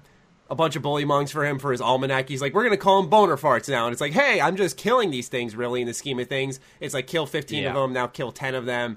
It's really just a simplistic gameplay mechanic, but because of what's happening, because of what Sir Hammerlock's saying, how funny it is, it's Witcher a 3? totally, yeah, it's totally Witcher 3 's different. big. I say that all the time. For example, we see this Predator vision, or as you call it, the Vietnam vision. Yeah, And non-vision in Mafia. so many games, but when it makes sense, like Horizon Zero Dawn, you have this Right. little thing on the side of your head.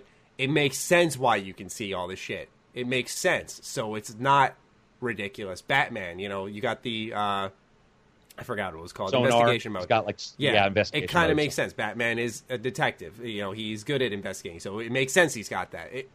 That's the thing, is what I'm getting at, is like, if we're shooting, like, yeah, I just be repeating what you said. Yeah, he's not badass just because he's got a cool name and he glows gold. I want to know what made him such a special character.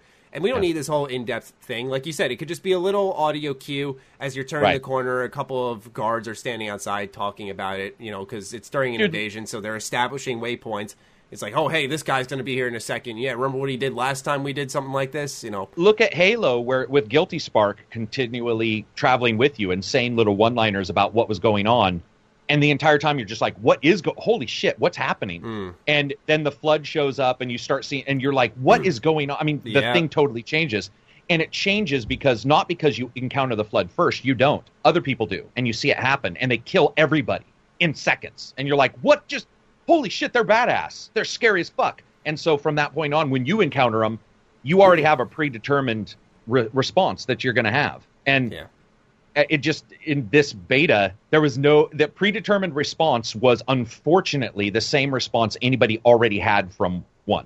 So if they were going into it negative, they were most likely not seeing much. And if they went into it and they were like, I want more, they were seeing that. And I just hope it's a bad beta, because if it's not, I mean, this is another big series that had a lot of chance, and I really would like to see those kind of games succeed, because I like those kind of games. Well, that's the thing, is like a good example of because it gave us what I assume is the first mission of the story, and Right. I'm glad they didn't give too much away. I would have liked to see more, but I look at like a demo like Nier Automata, like that.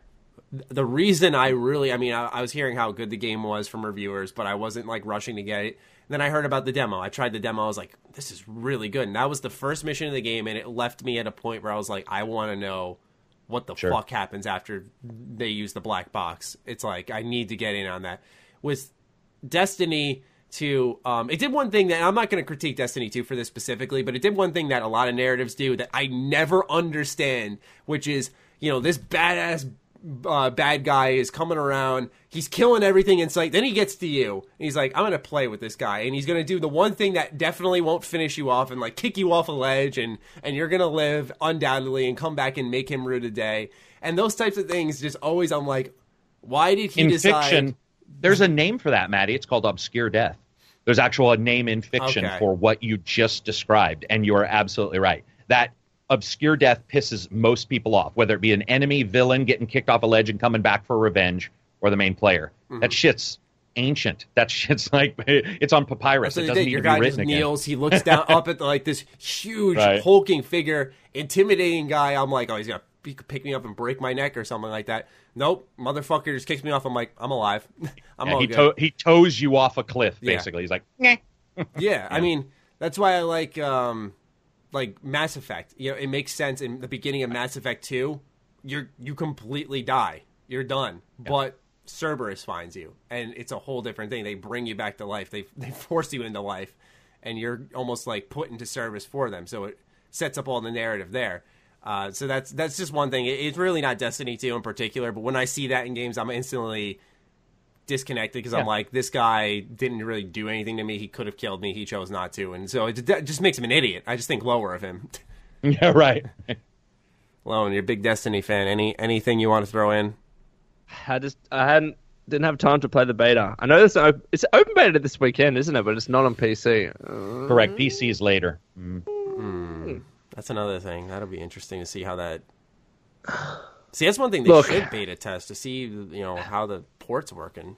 Well, the main thing for PC for me is, the force feedback that they've already said recoil is going to be almost removed completely because a mouse and recoil doesn't work very well. That's going to be really weird because I was just experimenting with those mouse to keyboard adapters, and we were playing Destiny with the PS4 one, and one of my friends he loves it, and I'm like, I hate this because when I fire, the fucking barrel's doing this. And you're like scrolling down with it's just terrible. You can't hold it. You can't hold it, right? Mm-hmm. And I don't know. I want to see it because I think PC's where it's going to be at for its look and what it can do. But it's going to be interesting to see like how they adjust things, and how it feels, like how much different it'll feel or not feel. Yeah, like I said, I hope it's a bad beta because I want to. Me too. I want to get into it. I want to try it. So we'll see how it goes.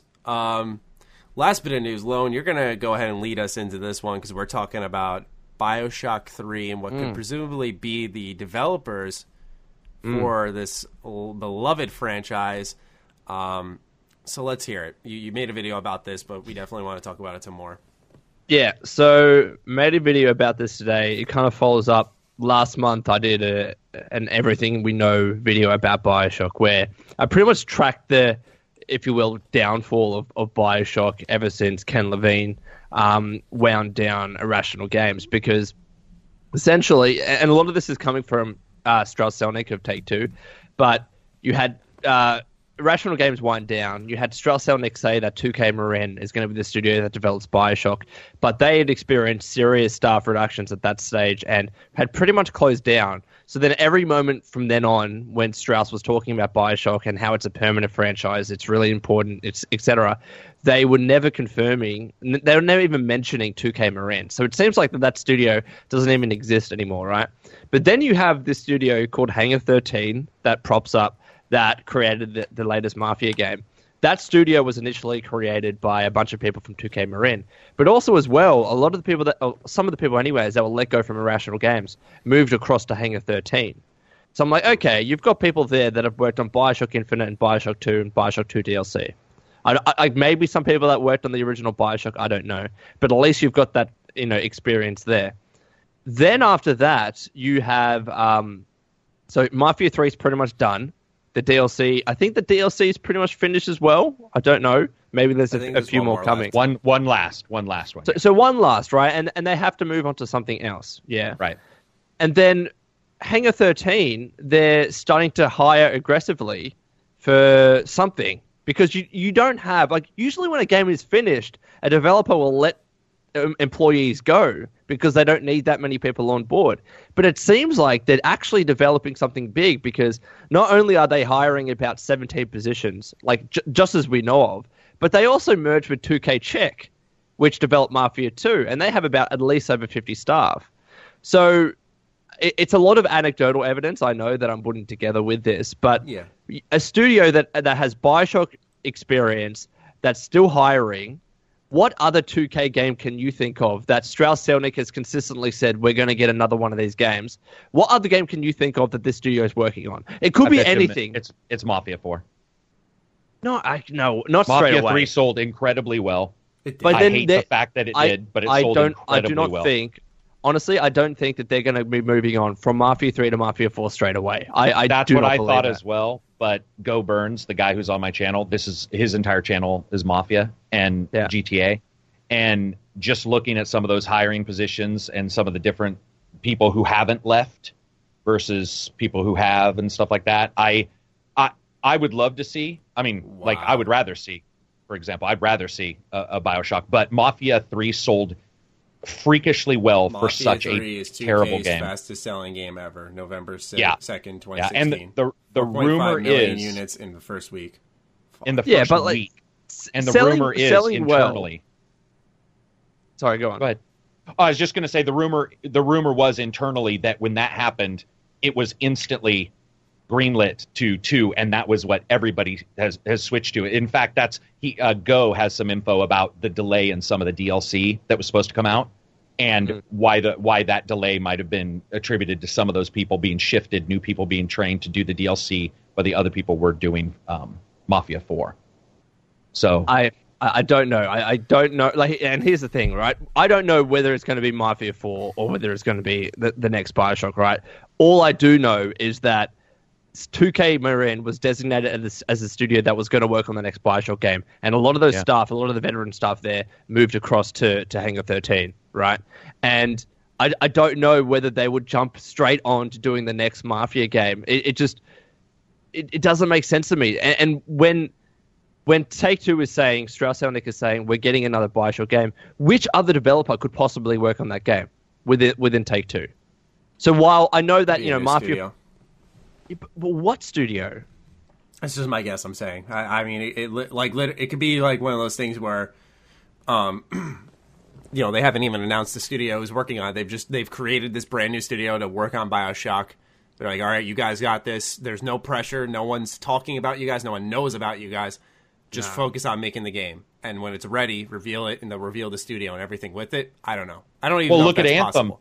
Look at Anthem. Casey Hudson basically let slip that prior to leaving BioWare, he was already working on Anthem, and so he's happy to be returning to Anthem. And I'm like, holy shit, what? Yeah. I knew it had been in development for a while, but even talks, that's surprising, for 3 years. Mm-hmm. So they can do that, where they're, in their preliminary. And I'm going to be honest, I would rather have a BioShock, but at the same time, I would rather not have a BioShock. And the reason why is because I want them to take their time and and do a good job. And I don't know if I trust anybody to make BioShock right now, too. Well, I mean, I don't know why. This is the exact reason why I'm mentioning it, right? I mean, you're saying that you want them to take their time with BioShock and make a good game.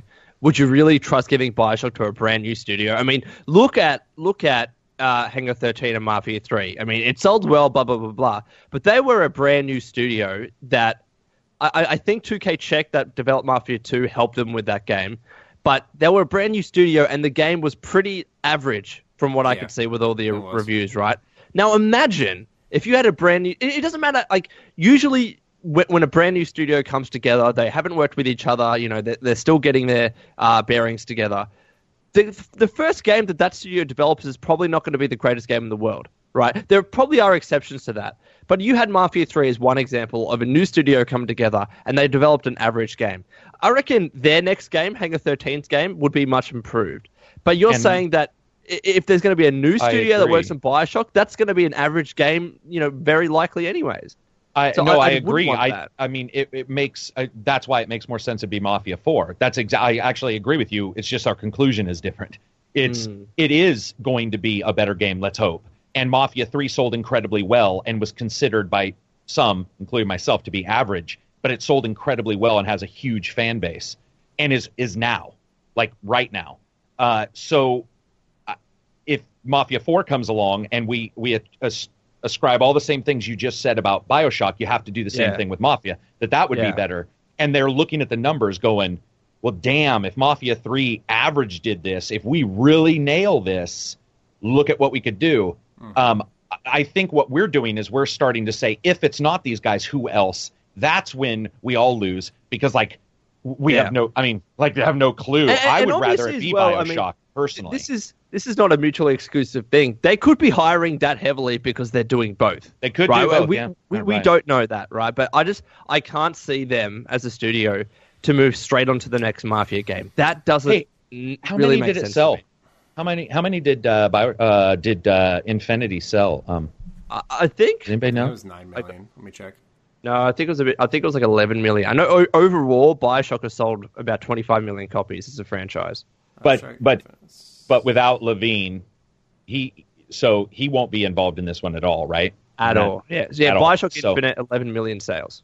11 million sales. So personally, see, what's weird is, and Go is a better person than myself to talk about this, but he knows people at the companies, like actually legitimately has met them.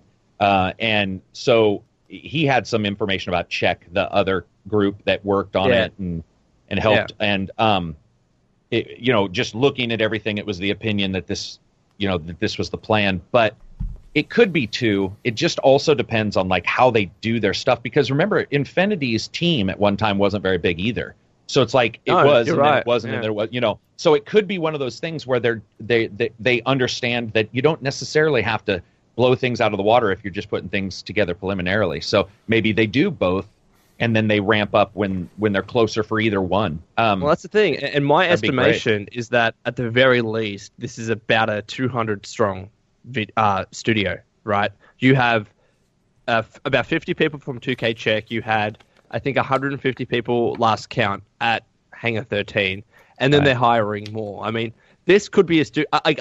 Maybe, but I think that this could be a studio that maybe could work on 2 games and has the capacity to. But what I just don't know is who else could possibly work on BioShock. And I don't think they're going to pawn it off to a third party. I really don't. The only other guess that I have is the studio that did the remaster, BioShock the Collection. Blind Squirrel Games, but even that they did a remaster. Well, here's the thing: would you trust them doing a new game? That's not entirely improbable. Look at Sly Cooper. You had Sucker Punch Games do the first 3, then Sanzaro Games comes in, they remaster all 3 of them. They said they used it as a case study on what made a Sly Cooper game good, and in my opinion, they made a really good Sly Cooper game for the 4th entry in the series, Thieves in Time. I know that game gets some shit, but I think it's better in Sly 3. Personally. You know what worries me, guys? I'm not as big of a fan of the BioShock stuff nearly as both you guys. I think some of them are okay, and I'm not a fan of a couple others. But Ken Levine is just BioShock to me. So it's so like the idea of him not working on it kills my soul. Not because I think it can't be done. I don't. It can be done. It's just that I know a lot of people hated Infinity, but I liked I liked his idea of Infinity, if that makes sense. Yeah, I loved his idea. I don't know of anybody else who has that thing. Yeah. That was the thing I was going to get around to. I was like, maybe it's just on ice, and they're not making it right now. That's what I'm wondering. Is it on ice until they find somebody? Do they look at the whole story and go, what do we do that's better than this? Or And what do they do? What world do they go to? They've gone subterranean. They've gone underwater. What do they do? Space. Well, here's the thing, though, right? I mean, here's the thing. Before Red Dead was actually announced, we didn't know we were going to get another Red Dead, right? Red Dead 2. And before that, you had Strauss Zelnick say the exact same things about Red Dead as he's saying about BioShock. He said, word for word, that it's a permanent franchise and that it's important to us. And what do we get? We get another Red Dead. Now, it's slightly different because it's Rockstar. But, he's saying those exact same things with BioShock. Of course, the possibility is there, and they don't make BioShock the Collection for no reason unless they're trying to prep us. That's what I said. They literally made a Twitter and a remastered collection just last year over exactly. What? They're gonna do something with it. I mean, here's the thing: is I hope it's not Hangar 13 games. I'm gonna be honest. I like the story Mafia 3. Yeah, me neither. It showed that they can tell a good story. But their gameplay structure needs work. It's you and I talked about this because it reminds us of BioWare. If BioWare said they were making a Jade Empire, I'm not 100% sure you and I would both be like, "That's awesome." We would probably be like, "Can we find somebody this else?" Sounds good, but hold on, But this goes back to them being a new studio. That's the first game that they worked on. It probably is going to take them many years to start to truly sink. And also as well, Mafia is a completely different game to BioShock. I mean, maybe the reason why they didn't make a good Mafia game is because they didn't really have experience making Mafia. Because previously, it was 2K Czech making Mafia, and they just assisted with Mafia 3 after they were a lot of the stuff made redundant. I will say this. I think I agree, but I'm going to be rude here and say I think you are attributing intelligence and common sense and an attention to detail to people that might be looking more at a dollar sign, and they both had big dollar signs for sure. But what I'm saying is, we say it's average, and I swear to shit, if you locked one of them in a room and said, "Is Mafia 3 average?" I think that the first thing out of their mouth as they died would be, "Well, look how it sold, and that was our first game." You and I think one thing, but the way some of these people think, they can't see because they don't know game development too. Some of the people who make these decisions, and I've talked to them, and they will admit this. Matrick, who ran Microsoft, was a big game developer for a while, but he lost sync. And he was hugely popular prior to taking over for Microsoft. Mm-hmm. But if you talk to him, they will tell you straight up. They'll be like, well, sometimes we're too high. We're way beyond the discussion of the actual game creation. We just put the team together. And sometimes the team only gets put together because two people get in a room and go, how much can we make? And I think we hope for far more intelligence. I don't mean to sound jaded, but like... Well, my fear is that the way... It's funny, I literally just last night started a playthrough of BioShock 1 for like the 5th time. So it's really coincidental that this episode we're hitting on all the games I've been playing. And there's one thing I noticed about BioShock 1 compared to... We'll have to use Mafia 3 because it's their only work, is that BioShock 1 and Mafia 3... yeah. I'm sorry. Go ahead. No, that was good. Is that BioShock 1 really relies on the environment and the player to discover the story, where, especially in Mafia 3, it was a documentary. It was telling you the story.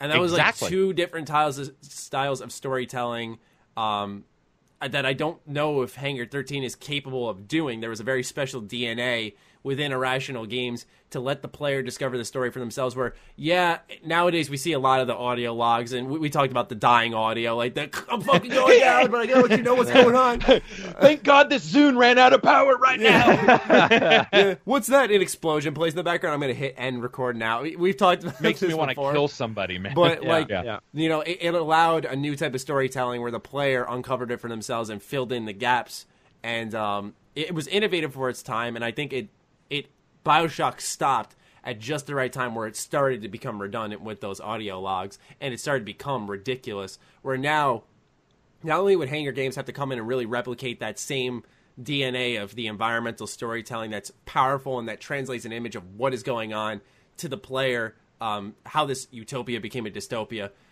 but also reinventing the narrative wheel in a way, because now you're in a place where there's so many first-person games. There's so many first-person shooters, and that's why BioShock really caught on, is because it gave the player this different type of gameplay choice from other titles, but, kind of gave you the idea that you're playing around the narrative, like the Little Sisters in BioShock 1. So it's just, they have to reinvent the wheel in a lot of ways and really fucking come up with something different. And I don't know if any, like we said earlier, I don't know if any company would be really able to do something along those lines. It's tough to I agree. It's going to be hard to kind of...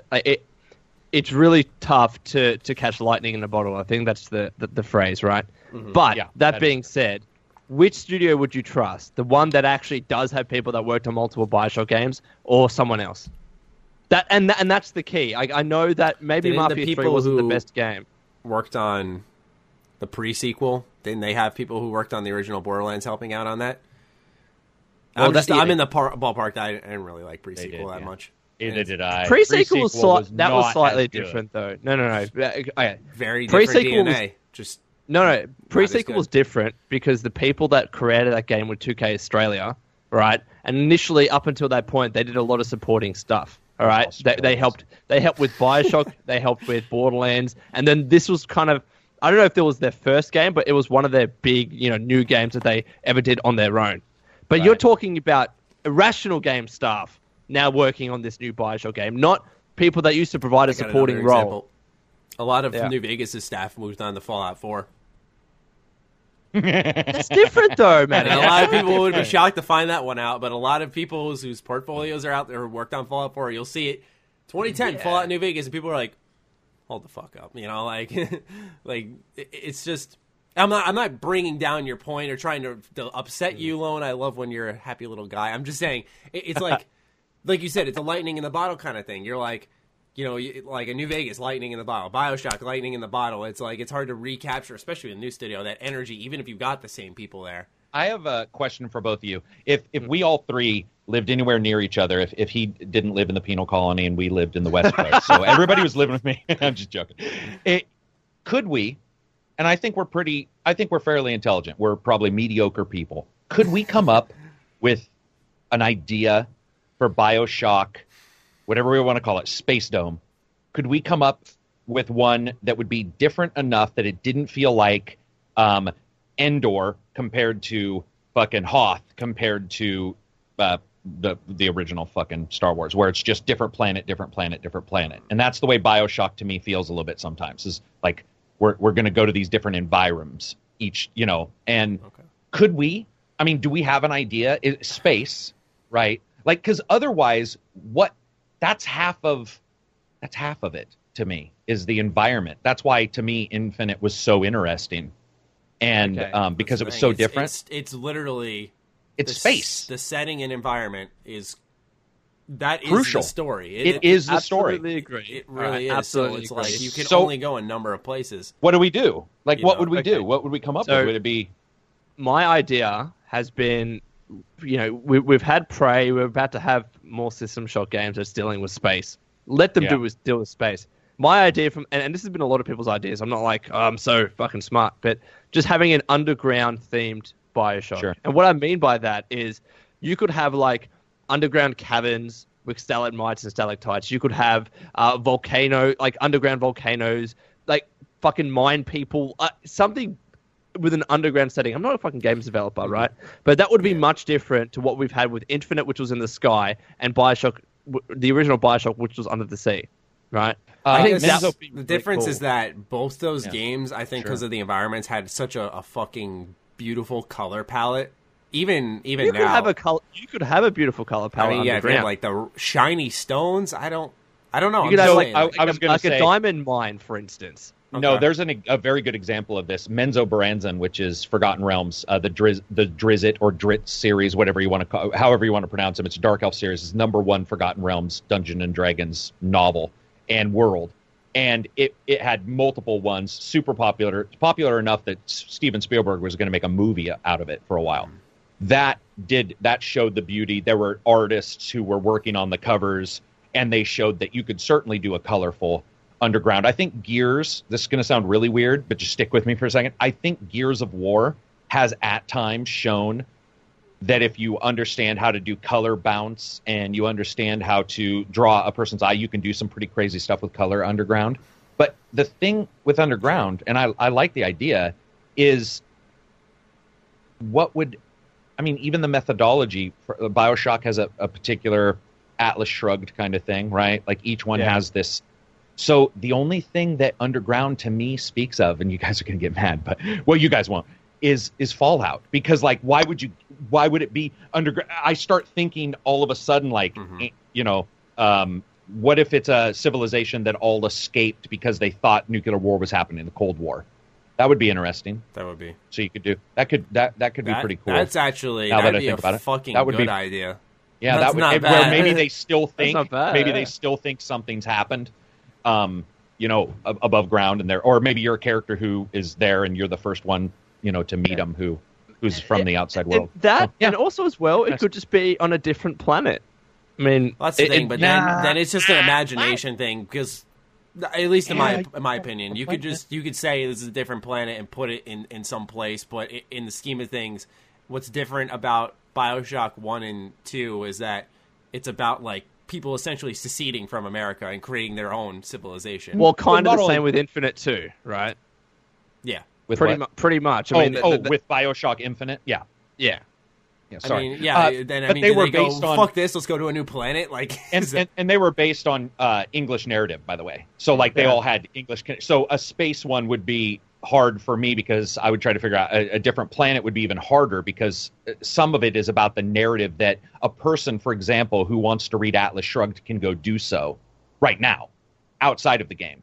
A person who wants to read some of these books that sort of created BioShock 1, 2, and Infinite can go get those. I don't know about a space. I don't know about an alien one because it would be like, what would you go?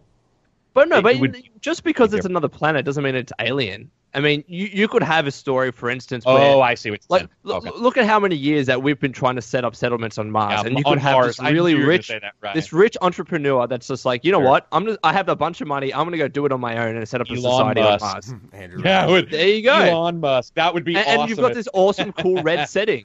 Like, Yeah. why not? Yeah, I mean, if be that were the case, where it would have to be a situation where they're like, we're sick of what's going on here, set up an interesting scenario on what's happening on Earth, and saying we're either moving to another planet. I really like, it is a lot like Fallout. That's probably why I was like, oh, fuck, that's a great idea. Is, let's go underground and hide from what could potentially be a war. Because eventually, then I imagine the end goal of that entire game would be what's happening above ground. Right. And But it's no, like, you know what? It doesn't have to be we're going to go underground because we're trying to hide from something. It can be we're going to go No, underground. we were just saying it could. No, I agree. But like, it could be we are going to go underground, create the society to create an uprising against people above ground. That was I guess the ending of Bioshock 1 kind of touched on that. If you're talking about the evil ending, but we've never had a Bioshock really where we've had one of these dystopian worlds actually attack the real world. Usually they tried to stay pretty thought they were going separate. to do a Battle in New York DLC. What for, about this? Infinite. What about this? So he's right. What about this? What if your character is from the other, from above, and you're doing all the shit, and then it ends, and the ending is basically that you're lying, and that everybody above is as bad as everybody says. So you're like, you're like, I'm fighting for freedom. This place down here sucks. You need to go up, and everybody goes up, and you lead them up into a fucking human mulcher because everybody above is out of food, and Soylent Green is humans. That would be so crazy to be like, you're the bad guy. You're like, and you're all, come on, everybody. Right? That or touching off Lone's idea of a society that they go underground because they want to create an uprising, and perhaps you're born into this and you're catered to think this way and stuff. And the whole game, like, they do a good job of getting you to believe this and stuff. And then like you go above ground and you find out like that really wasn't the case or something. I don't know, something along those lines. That's the thing is like it feels like we're stretching a little bit. It does. But we're not. Yeah. I mean, we are just literally three people that aren't really writers. We're not really narrative designers. Nor intelligent. On a podcast that we're talking about random ideas that sound fun. Imagine if you get a bunch of really good writers and narrative designers in a room to say, what are we going to do with the next Bioshock? They will think of some cool stuff. I mean, or they'll create Phantom Menace. What the fuck are we talking about? They have failure. There's a failure rate, Lone. Come on. No, there is I'm not saying there's not a failure rate, right? There's going to be a big risk with this. But all I'm saying is that at the end of the day, look how different really Bioshock Infinite was to Bioshock 1. Oh, dude. But they always have their kind of core things that Bioshock goes back to. It's a utopia society that has a dystopian afterlife, if you will. Yeah. Mm-hmm. They're trying to escape from the real world. They discovered these superpowers, whether it's plasmids or whether it's vigors, whatever they call them in Infinite, right? Those are the cores of Bioshock, and it doesn't matter where it's actually set. So long as you have those key factors, it will feel like Bioshock. Huge key in Bioshock. Symbolism is a huge key. Religion kind of is a little bit of a huge key as well. Infinite and philosophy. Philosophy, absolutely. Fucking Andrew Ryan is literally like, is a man not entitled to the sweat on his brow? Not only that, but fucking Mr. Kool-Aid Man who killed all of the people. What was his name? The cult leader that killed all of his people with Kool-Aid. God, I made a joke about this a couple days ago. It was in like the 60s. What? Oh, I thought you were talking about someone in game. I was like, oh no, I know he's talking about. No, it's what's his name? You actually hear them dying. There's an audio recording where somebody had the telephone live while they were all drinking cyanide in the Kool-Aid. And I would love the idea of like that, of a group like that escaping, under a religious leader, and then and then that world. What would they create? What things would they create? It's always about people. You're trying to escape Jonestown. Utopia that's become a dystopia. What if there was like an outside source? You were born into this society. There was an outside source constantly contacting, trying to get in to this, thinking it was something else. Well, that's sort of what I was talking about. Is that what you're getting at? Okay. Yeah, that is what I was getting at. Someone else trying to get into your society, and you let them in, and then shit goes wrong, and you're kind of in that downward. I liked the idea, though, of you being the person who led the terror, because I thought Prey did a good job with some of that switch up. And I know you guys weren't as heavy on Prey as I was, but I liked some of that. In a way that's Infinite, technically, you're the one who brings the terror because you're the false shepherd or whatever, and they see your hand, and they're like, oh, fuck, and then you start shooting everyone after that. That's true. Yeah, that's true. Maybe I did nothing more than I mean, I know, like we said, we're not narrative designers or anything, but we're spitfiring ideas, and every time we hit this roadblock, and we're like, what now? And it's like, 2K's had to have this conversation a bunch of times. Oh, They yeah. had a ton I just of hope it's time. one of those things where if they do announce it, it's like, oh fuck, I can't believe I didn't think of that. That's genius. You know what I'm saying? Like Yeah. one of those. And we know moments. the behind the scenes for Ken, and they tore up, like, even his own level designer was like, I'll never work for him again because of some of the stuff I had to go through. So, and Ken, he's the guy who actually, I think, had the best vision, had to recreate his vision at minimum, we know 3 times. So that's the person who knows his shit. So maybe I should shut up and not keep asking for Ken and be like, maybe we do need new people to go in and come up, because, you know, he was having his own problems with that. I mean, huge problems. So I mean, We are at a situation that with BioShock, look, I think we kind of have to accept that we are never going to have the likes of Ken or whatever it is, or a studio that was exactly like Irrational, work on BioShock again. And we kind of have to accept that whatever we do get, either it's not going to be as good, or even if it technically is good, it's just going to be very different to what we had with BioShock in the past. But I don't think that's a good enough reason for us to never have BioShock again. I think that's stupid. Yeah, right. You know, like, whatever new BioShock game that comes out, it shouldn't affect your enjoyment of the previous games. And heck, it might not be as good as the previous ones. But you have to accept that if we want to get a new BioShock. Because there's I'll have no kids, other way you'll this have can go. kids, Lone, too. The kids got to play games. Like, we don't just stop making games. Yeah, So, yeah, no, I exactly agree. right. I agree for sure. I just think that whenever anything's got a title, like a shock at the end, I really want to. I put a lot of, and I don't like them as much as you guys at all, which is funny because I can talk about them. I'm doing a Walking the Walk for Infinite, but I don't have anywhere near as much like, interest as you guys do. But for some reason, I'm very particularly protective of that series, and I think it's because it is so different. Like, That's if the that thing, makes it sense. is- Like, I want it to be Alien. I want it to be different enough for me to go, that's a shit. Because I played System Shock 2, one of my favorite games of all time, and I'm so nervous that, like, the System Shock stuff that's coming out, like, won't hit the same marks. I want it to. So I'm so nervous about that. It's just, they're good. They're different. They're different. I don't know what, I mean, that's the only way to I describe agree. it. I don't even think- feel the same. Yeah, I don't think it's got to be one of those things where you gotta like love BioShock to be protective of it. Yeah, it's just a very different series because there's very few games that I play a decade later. I think at this point, it was BioShock 1 in 06 or 08? It was 08. Yeah. All right, so almost a decade later. I'm sorry, and it still has aged. You can still really go back well. to it. Yeah, I'm saying like first timer, you can go back and play that and think it was a modern game. But like, yeah, the hacking mini game in for sure. BioShock 1 a little redundant. But like, I mean,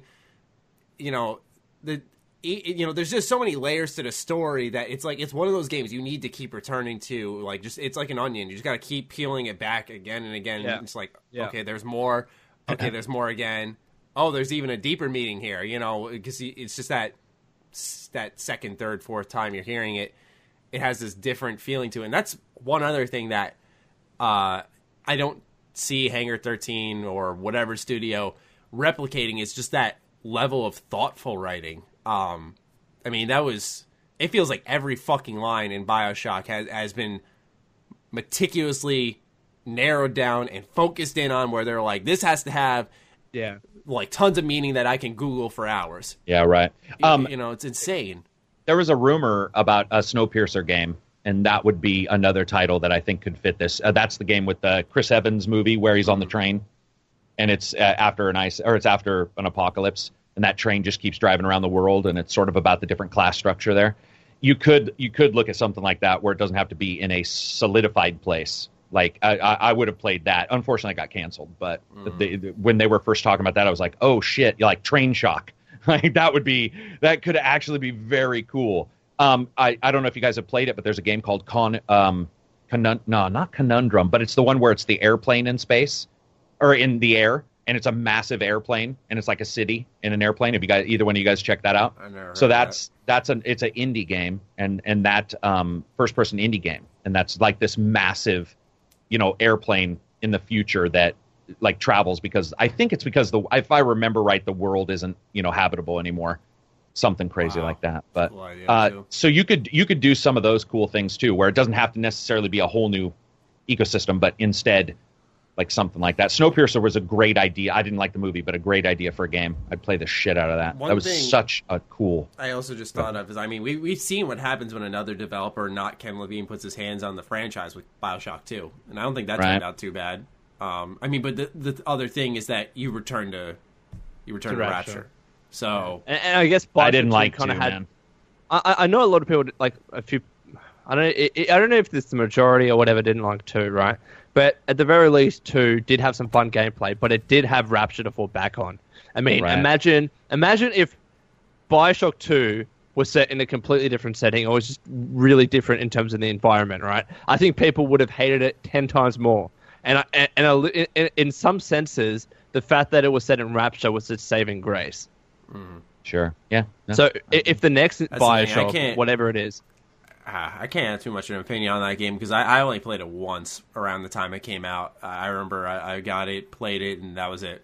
I remember liking it a lot, but that's why I'm looking forward to replaying it because it's so vague. And I never played Minerva's Den, but I've heard amazing things about that. So it's like I'm really looking forward to that. Should be good. I mean, it's the game that, and I don't know whether it's for nostalgic reasons or because it's the second, and Ken Levine didn't work on it, but it's kind of the game that, when I think back on, I don't have as vivid memories as the others. Yeah, me neither. But I can kind of explain that to an extent because Infinite had such a great story, and BioShock 1 was the first, and BioShock 2 is kind of like literally it's like the middle child. Yeah. And for me, I didn't know that Ken didn't work on it. I didn't know, and I didn't really? even follow. Yeah, so I played 2, and everybody was mad at me because I went to work, and I'm like, this is not as good as 1. Everybody was like, not everybody, but a lot of people were like, what do you mean, blah, blah, blah? And I was like, something feels different. And then one of the guys at work was like, well, the main guy's not the same. And I was like, oh, the entire motto doesn't feel right. Like, it just, things didn't, because you have that guy, that fucking quarterback coach or the head coach who's like, nah, everything has to go here and here. And you don't think maybe sometimes that they do a ton, but if they're gone, the atmosphere that they create is the juice. That's what causes people to do the things Here's that they the do. thing, though, with, and I guess I know we're babbling at this stage, but with BioShock 2, I guess people might have been more upset at that because Ken Levine didn't work on it. And that's because he was still working on BioShock and he was still doing Irrational Games. And like, he still wanted to do something else BioShock related, right? So people might have thought, well, why the hell is Ken Levine not doing this game? Why did you pawn it off? Now it's a different situation. Ken is not working on a new BioShock game ever. So we need to work with what we have. That wasn't the situation with weird. BioShock 2. Right. It's really strange. It is. It's like it's like George Lucas fucking selling until I die, I'll never understand selling like Star Wars to Disney. I'll never understand Ken just saying I'm not doing, like, to me, I mean, but that's because they're artists and I'm not. They know what the fuck they're doing. Like, obviously Ken was like, it's not juicing me anymore. And that's the way it should be, right? I mean, we see that. It's like, if it's not working for you, give it to us, where we're sitting here talking about fucking number 2 for half an hour for no reason. Obviously somebody cares who will put some focus into it. Yeah. So. Well, that'll wrap up all we have. We just hit the 2-hour mark, so Oh, damn. yeah. Just really fucking babbled away there. That was a good... Oh, dude, that wasn't babble. That was fucking quite intelligent quite discourse nuanced for 3 conversation. people with barely double-digit IQs. We did quite well. Yeah, that was about a 40-minute discussion in its own right. Fuck. Oh, was it? Good stuff. Yeah. Very, very, very cool. I learned some stuff. Awesome. So that'll wrap it up, and hashtag learn some stuff. Ooh. What did what's his name? He's on the podcast. What did Lone say about NES? He said it's ugly, and it caused you to laugh, or they're ugly. He was talking about games, It and is you like, just started oh, laughing. so Hashtag ugly. it's so ugly. That's so ugly is a great I like that hashtag. Yeah, That's so all right. that's so my vote. Doesn't if you have got to be to the the end of this 2-hour episode, hashtag that is so ugly is the one you should send in the direction of at Jeremy Penter at G27status and at Lone Vault Wander, not Wanderer, but Wander. Have still enough waiting- characters I'm- to work with. I'm still waiting. Yeah, I'm still waiting for someone to be like, Matty, you spelled his name on Twitter wrong, you idiot. And I'm gonna be like, oh well, character limit, because it always looks like your name just gets cut off or something. Fucking annoying. Like, So wait a one day minute. I'm waiting for his the name is what? So my Twitter handle is LoneBot Wonder because ER was cut off, right? I'm waiting for the day that this Twitter handle, which is just at Lone, to give up his shit because he's some sort of agency. I don't know. He needs to get rid of it, and then I'll take at Lone. That'd be amazing. You buy it off of him. Just pay the big bucks, you know. We probably could. All right. Nah. Well, that'll do it for this episode. Thank you all for tuning in. Thank you, Carrick. Thank you, Lone. It was a great discussion as per usual. And we will catch you guys in next week's episode. Peace out.